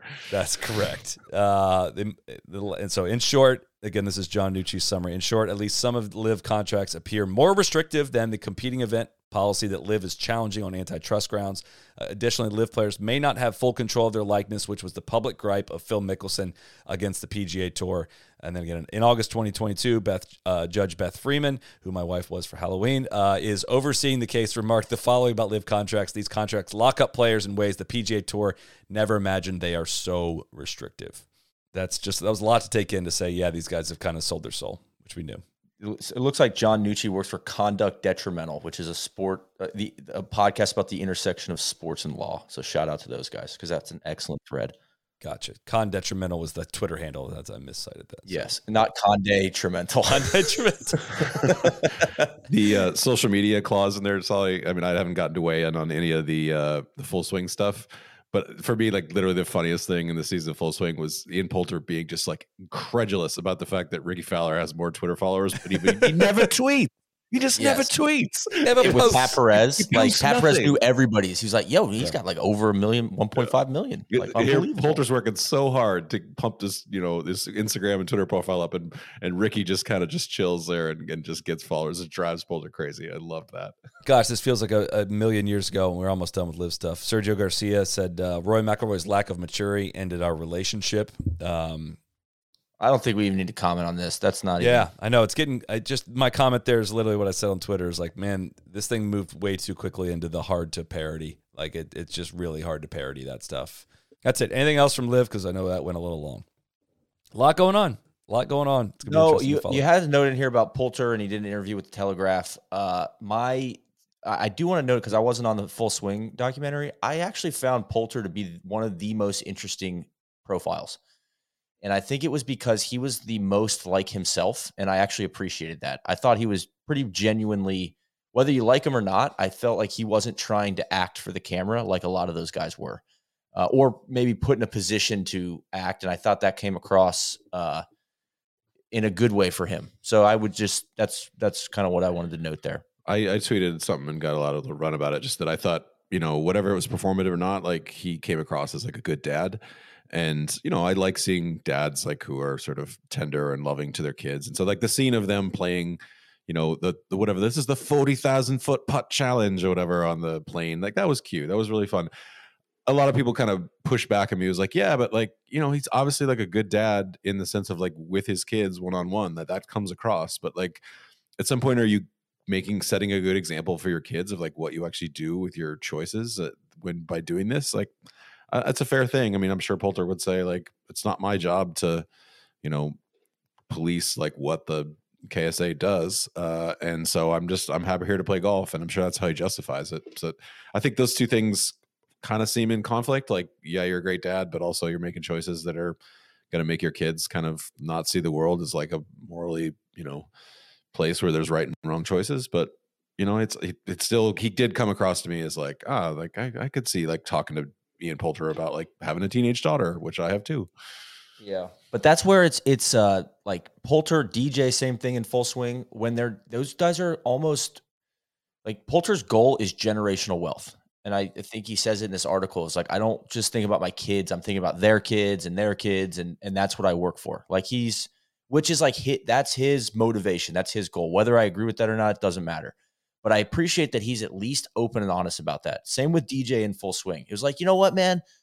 Somebody came along and offered me like a lot more money to do the same job. Like, you'd be stupid not to take it. And it's like, well, we don't value the same things, but like, I appreciate you just at least saying that.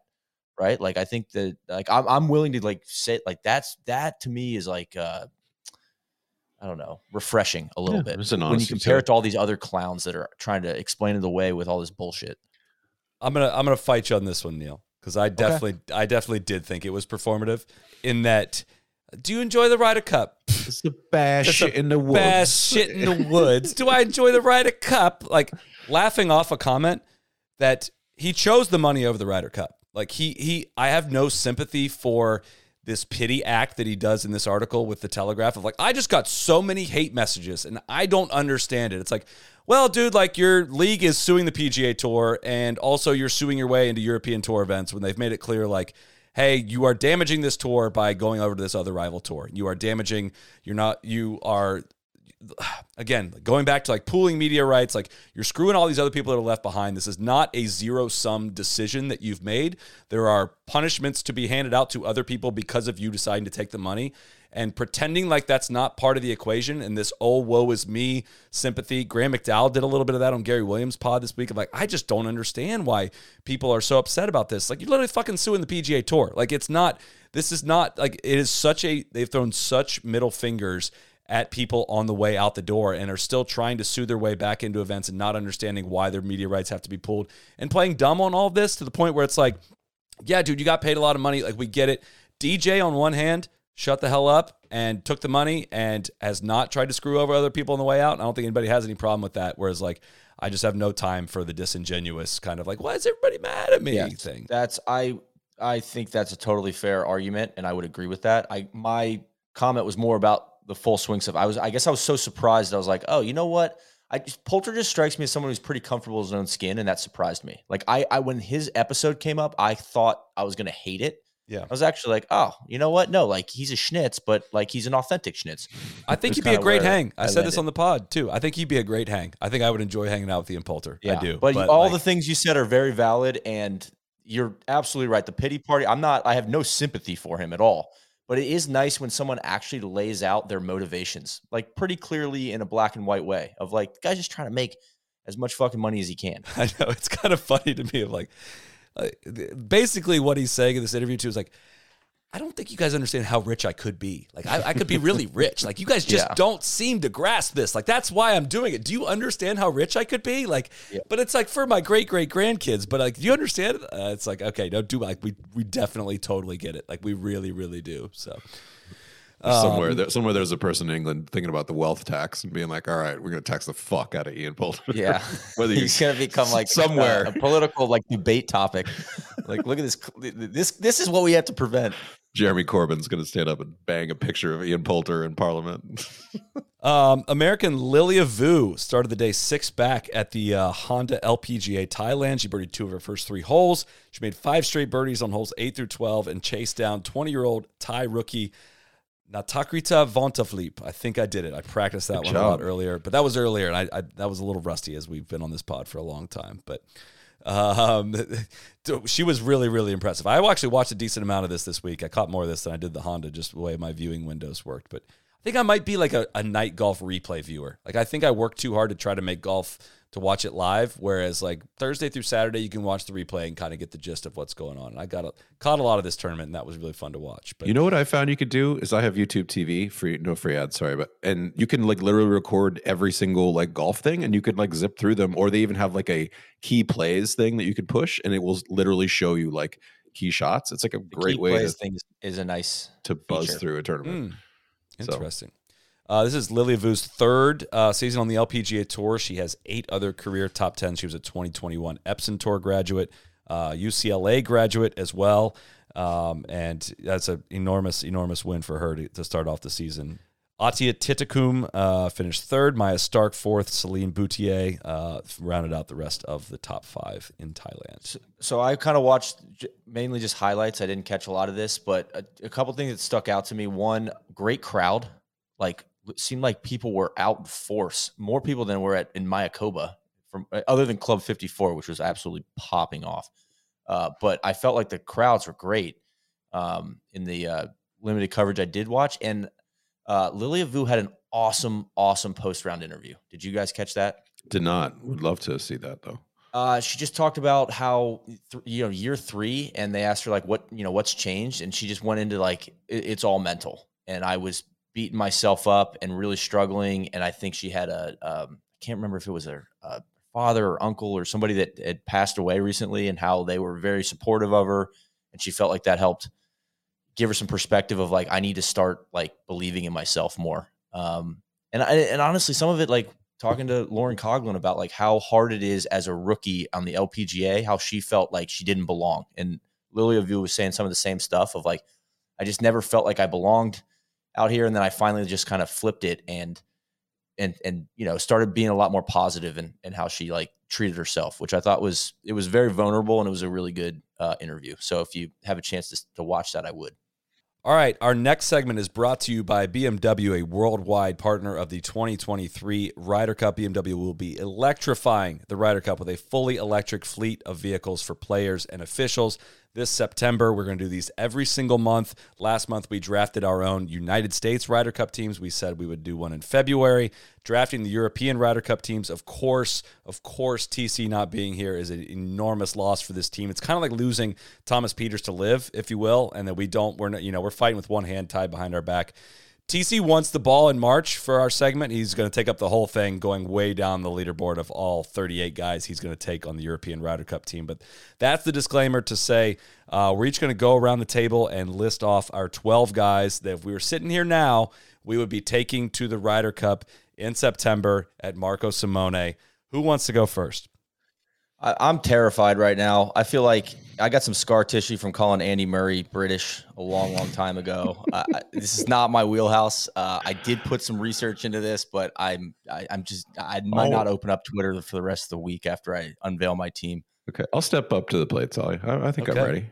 We're just going to go from top down to bottom, right? Like last time we tried to rank it as like who is the safest to be there, all the way to who are you filling out at the bottom of the roster. I don't feel like horribly confident in my order in that, but I have it ranked in some way that would reflect that. Okay. Start off with Rory. Probably could start off with Rahm, but I'm going to start off with Rory just because he's been a stalwart of many victorious European Ryder Cup games. John Rahm coming in next. Tommy Fleetwood, going to pretty much guarantee that Tommy's going to be involved in the team some way. Victor Hovland, Matthew Fitzpatrick, Shane Lowry, Alex Noren, Tyrrell Hatton, and then it starts to get a little bit interesting. It does. Right? I think I have like 8 names here. I'm going to go ahead and put Justin Rose on this team. I think you need some sort of veteran leadership. Him not being on the last one was understandable, but I think the win and just his relationship with Luke Donald and the fact that they're both English is going to get him on the team. You need another guy to sort of steady the bottom of the list here. I'm going to go with Seamus Power, number 10. Feel really comfortable with that. Been playing really well. He's 28th in the world. Kind of weird to think that you could leave him off. He was 14th at Phoenix, 12th at the U.S. Open last year. He was finished 5th at the RSM. Data Golf has him 23rd in strokes gained. So I feel like that's a pretty good metric there. I'm going to say Seb Straka is my number 11. All right. I think it's a little bit bold, but he hits it a long way. Like he's 31st in the world. Hasn't been playing great, but played, pretty well at the Honda. So I feel like that's, and then, God, I wanted to put like a Rasmus Hogard in this. I wanted to put an Italian on here. I looked hard at Guido Miguzzi. TC is here. This is TC. I felt I should spiritually represent him. I wanted to get Franco Molinari in there. Bob McIntyre couldn't do it. In the end, this is hard, but I got to go with Victor Perez. He's going to be my 12th guy. So he's leading the freaking race to Dubai. Like, there's a good chance he qualifies anyway. So, like, I feel like I don't love that pick. Like, thought hard about Thomas Dietrich. Thought hard about Bob McIntyre, Danny Willett. Thorborn is one just recently. So, like, maybe he could get in the mix. But that's my team. Sticking with it. I would just say, like, looking at the RyderCup.com rankings, I mean, it is so like different. Like, you want to hear the top 12, and like, I know it doesn't really matter, but it's like, it's Rory, Rahm, Yannick Paul, Victor Perez, Alex Noren, Adrian Otaegwu. Well, but you got to be careful because there's two lists for the Ryder Cup on the European side. There's the world list and the Europe list, and they take a few. That was going to be my question. It's like how their qualifying is different than the US one, right? That is correct. They take 3 guys off of the Ryder Cup Europe list, I believe, and 3 off of basically the world rankings, essentially. So if you are dominating around the world, you're going to make it on the team, and if you're dominating Europe, you're going to make it. And then there's 6 captains picks. Got it. So, do you want to go with your list, Neil? Yeah, I can go. I would say, man, I kind of was thinking that a little differently than KVV. So I'll preface it by saying I think you got to go young, probably with some youth. Okay. Weird and punchy. I think you have to. Yeah. Which would be cool as shit. I just don't know that's going to happen. But yeah, I've got Rory, Rahm, obviously 1, 2. That's a no-brainer. I think Fitzpatrick for me is 3. Like, I just think he's been on the team and also young enough to be like probably maybe carrying the torch forward as a regular in the future. I've got Hovland 4. I was forced. You kind of just shook me with the Seamus Power stuff. Like, I had him way down, but I've had Shane Lowry. Let's say Shane Lowry 5th, and then Seamus Power 6th. I threw Yannick Paul on here. I have him, like, I keep seeing his name pop up, and I feel like he's number 3. Now that you explained the rankings to me, I feel like he's probably going to make the team if he keeps playing well on the DP World Tour. Then I have Tommy Fleetwood and Lord Tyrrell Hatton. And then it gets tough for me after that. I've got 4, let's see, 1, 2, 3, 4, 5. I've got 5 options for 3 spots. I've got Victor Perez, Alex Noren, Rasmus Hogard, Bob Mack, because I love that he said he wanted to play more DP World Tour events just so he could be on the Ryder Cup team. Like, you got to love that as a captain. And then I have a wild card where I really want to get on the squad, which is Ludwig Aberg. I feel like he's going to come out of PGA Tour U, and that's the kind of guy. It's like, get him on the squad, like Scotty Scheffler style. Like, he is the future. So I would love those last 3 spots to be Ludwig, Bob Mack, and then either Victor Perez, Alex Noren, Rasmus Hogard. Would be like, pick one of those guys. Right now, if I had to pick one, I'd probably take the Frenchman, as we talked about in a pod months ago, Solly. I think Victor Perez could be the best Frenchman of all time. Name me a better Frenchman. I love the idea of picking a young wild card. I just don't think that Donald will have the balls to do it, because it's at home. It's a home Ryder Cup. They're going to say all right, if you just give us a chance, that the home court advantage is going to get us over the top. So as much as I would love to see like one of the young wild cards, I just don't know that he's got the balls to do it. So here I am. I'm leaving Sepp Straka off the list, and I'm leaving Justin Rose off the list, which those are 2 that you brought up. I was like, damn, I wasn't even like considering them, but that's tough. That's a tough look for me. Look, Europe's got some team building to work on here. I don't think there are any wrong answers at this point. So I don't hate your team at all, even though it's different than mine. I think the way I put together my European Ryder Cup team is how like the U.S. was putting together their Ryder Cup teams in like 04 and 06, and like, I mean, like this guy makes sense. We should probably put him on, right? Like, I mean, Fred Funk should be there, right? Like Chris Riley makes sense, I guess, right? Like that, he's on the team, and those teams got waxed, right? So like the teams that have gone a little outside the box and come up with a specific strategy and a specific approach that, you know, you think about who is paired with who, and that guy is going to play this exact role, and that's what you guys are going to do. And we're going to take a risk on this young guy instead of like going with a bunch of safe picks. I think they're apt to do that, but they just need like two youngish, punchy dudes to have great summers to enter the picture, right? Because I'm looking at the Højgaard twins, not seeing the numbers right now. Aberg, you listen, I think if he shows really any sign of life when he makes it there, like do it. Like put him on the Spieth track. Like Spieth was on the 2013 President's Cup team as a 19-year-old or 20, maybe he was 20 at that point. Like do it. Just freaking do it. Like you have some spots to play with because you don't have like the incumbents sitting there that it's their spot to lose.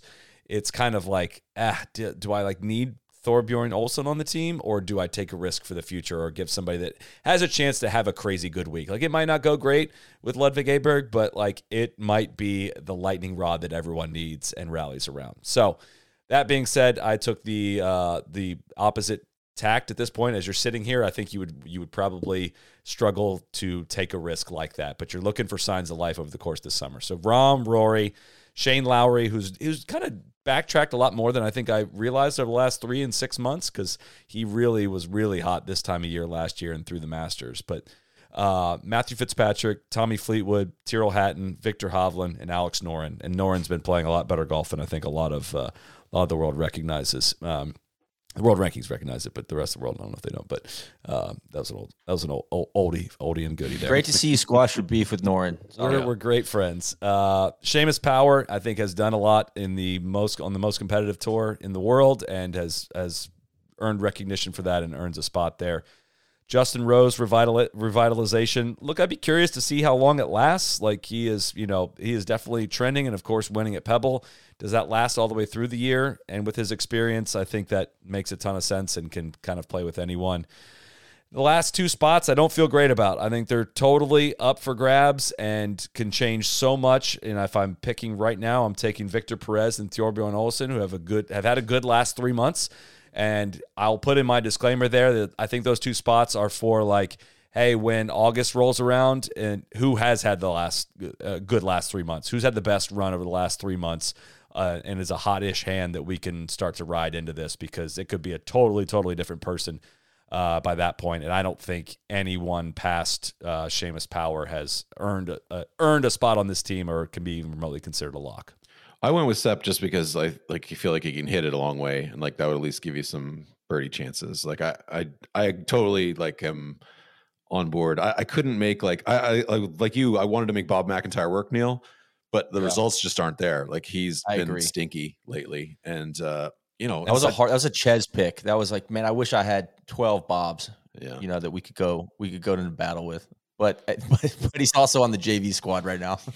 KBV, I got to push hard against the Sepp Straka pick, and you're saying he hits it far. He's below average distance. Wow, and is essentially like a 0 strokes gained player. Like he's a very neutral player. Like he has some crazy hot streaks, and like maybe it's worth riding that, and maybe it's not. I mean, like Sebastian Munoz would not have been like top of my list for the International President's Cup team, and he was freaking awesome in the President's Cup. So it's not to say you can't have a great President's Cup, but I think these things are very, especially on the European side, are very data driven, and maybe there's a great pairing that jumps off the page for him, but I don't know if that is the case. And I also don't know what Marco Simone favors. I don't think anybody knows. How about this, Solly? Like Thomas Dietrich is like 30th in strokes gained on the PGA Tour this year. He's been playing a lot of PGA Tour stuff. Like he's almost a full stroke. He's like 0.9, which is ranks pretty high. Like there's a lot of guys on the U.S. team who maybe aren't going to rank that high.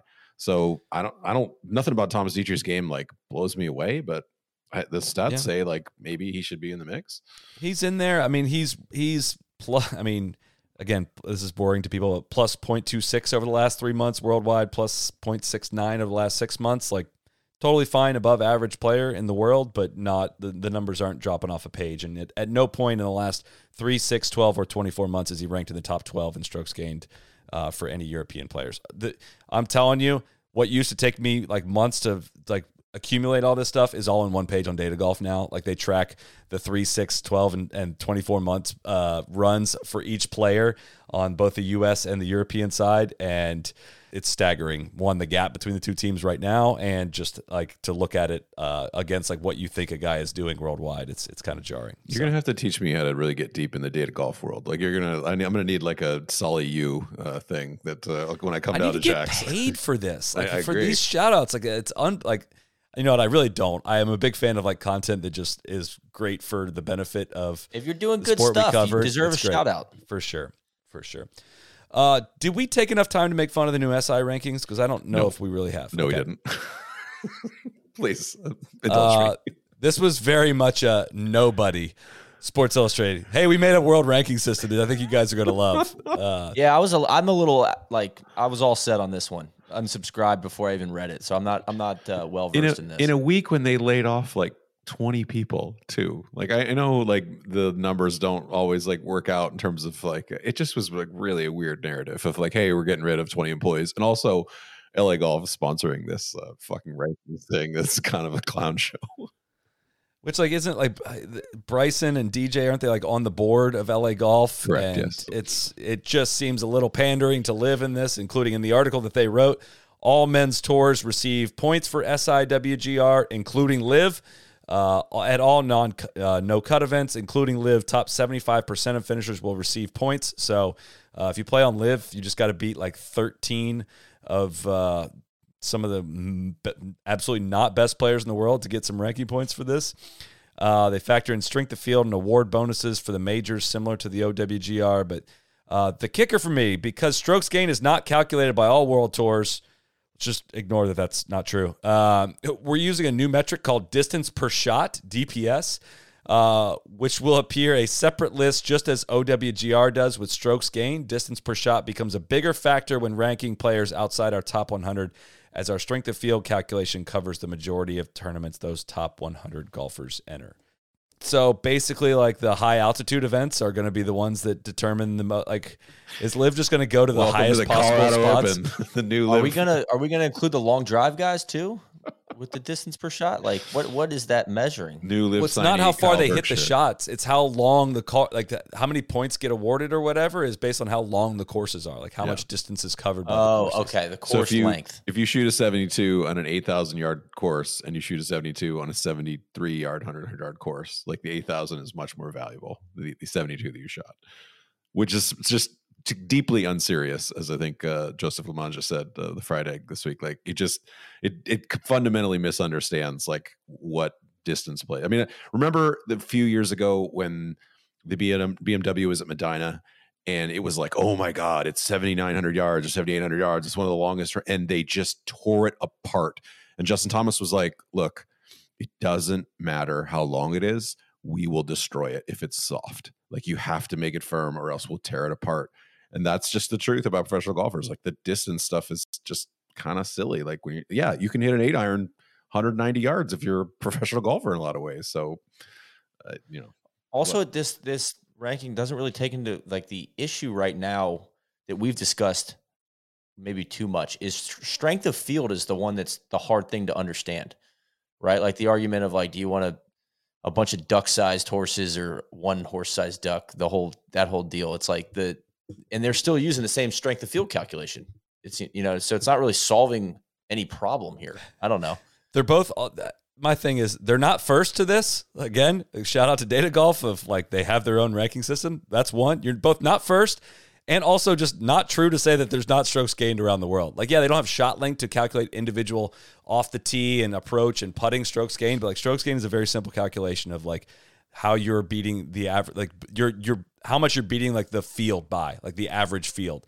And it's ignoring both of those things for this ranking system that I don't understand why a publication needs to come up with. But. Well, that's a great point. But I just am baffled by it. It's like, what is the reason? Why is Sports Illustrated deciding they're going to come. It reminded me of like when the college football coaches were like really mad about the media and their sort of rankings in the 90s. It's like, oh, we're going to come up with a coaches poll because these are the people who really know like what ended up, and mostly just ended up being kind of similar to the two college football polls at the time. I just don't quite get why a media entity would decide, all right, this is super important, other than like it's sponsored, right? It's like LA Golf is saying, like, if you do this, like we'll help you out a little bit with some money, because that's the only reason really why like Sports Illustrated shouldn't be like entering into this. Like, look, we at Knowing Up here we're analysts, right? We can take a sort of like position of like, hey, this is so stupid, but like Sports Illustrated ought to sort of say like, we're kind of a neutral party in this. Like, we don't really think that, we should be weighing in, and we're just going to cover the news. And yet here they are saying, oh, we're going to help determine, we're going to give Liv a great talking point about like, oh yeah, Cam Smith is definitely like a top 3 player in the world. Yeah, and just that it's sponsored by LA Golf is just like chef's kiss. The whole thing for me when I saw this, like, thank you, SI. That was interesting. Like, yeah, but I will not ever think about this again. Like, it will not settle any argument. That's the thing, is like, it adds nothing to the discussion. Again, there's other stuff that exists that can tell you like how good Cam Smith is at golf. It's not the official World Golf Rankings, like, and it's not going to change qualification for majors, just like we covered earlier. But like, yeah, there's a much better metric out there to tell you like how good Cam has been playing lately. Is it harder to measure because he plays way less frequently? Yes, of course, but that there's 0% chance that this is better than what already exists on multiple fronts. So thank you for that. Last thing I have this week in James Hahn tweets is liberal golf pundits rushing to post a video of Sergio Garcia just because he said Rory's lack of maturity ended their relationship. Golf media at it again, pushing the divide for a few likes and follows. I just want to read one quote in response to this, and we can move on from the segment. This tour is shit. You're all fucked. Sergio Garcia, and that was 2 fellow European Tour golfers after joining Saudi's Live Golf. So shout out to the liberal golf media for pushing this divide, and definitely not Sergio Garcia.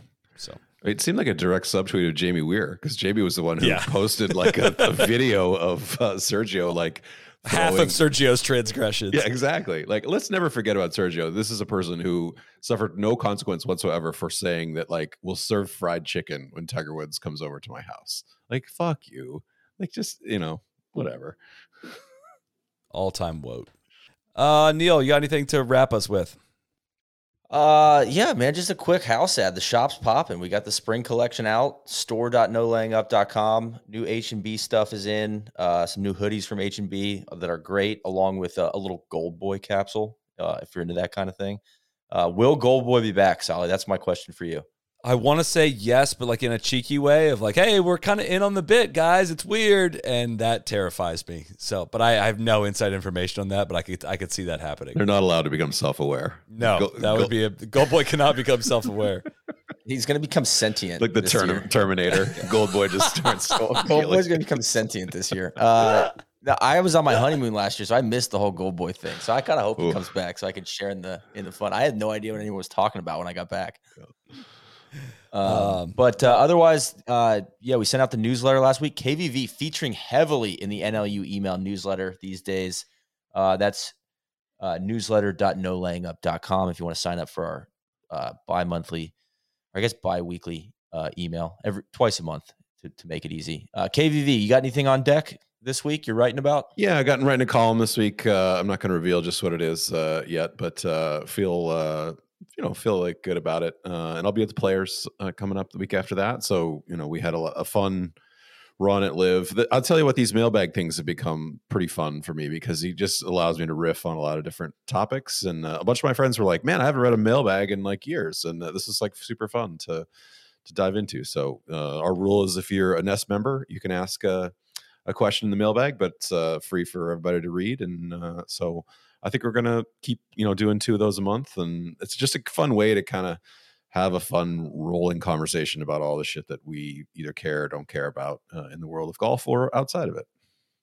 Yep. Speaking of Nest members, Nest Pod KVV was our special guest, came into the Funk Tank this month with Cody and I. Recorded that on, Friday we recorded that. So it should be live. If it's not, it'll be up tomorrow. And if you're interested in becoming a Nest member, you can find out more at nolayingup.com/join Solid. That's all I got. You got anything in the pod world coming up that you're excited about? Got to get that figured out still, but I will say we got a lot of messages this week about Justin Huber was on the bag for me this past week at the Gasparilla Invitational, and questions about what will be coming of that. There will be a film room. Ben made the trip and filmed it all, and we will have a deep dive into what will it be like to have a professional golfer on the bag at a prestigious Mid-Am tournament, and what kind of impact could that have on my game. We will. I kind of spoiled a little bit on Instagram this week, but I won't spoil the results here, but I think it will make for some very interesting content as we go down the stretch of that tournament. So look for that in the nearish future. And you may see me get fit for some clubs in the nearest future. The Pie Man is working on that edit right now. So I went out to the Titleist people came to us. Actually, I didn't go out quite to Carlsbad, but they came to us and got me in the fitting chamber and hit some good shots in it. So it'll be fun to get deep into that and see. Too much speed. That was the only problem. You broke the track, man. Speed, broke the track, man. So, guys, didn't think we'd go 2 hours, but there's just, that's what happens. The professional golf world gets divided like this. There's a lot of professional golf to cover. So, thank you, everyone, for tuning in. Thank you, guys, for being here on a Sunday evening, and we will see you back here next week. Cheers. Cheers. Be the right club. Be the right club today. Johnny, that's better than most. How about him? That is better than most. Better than most.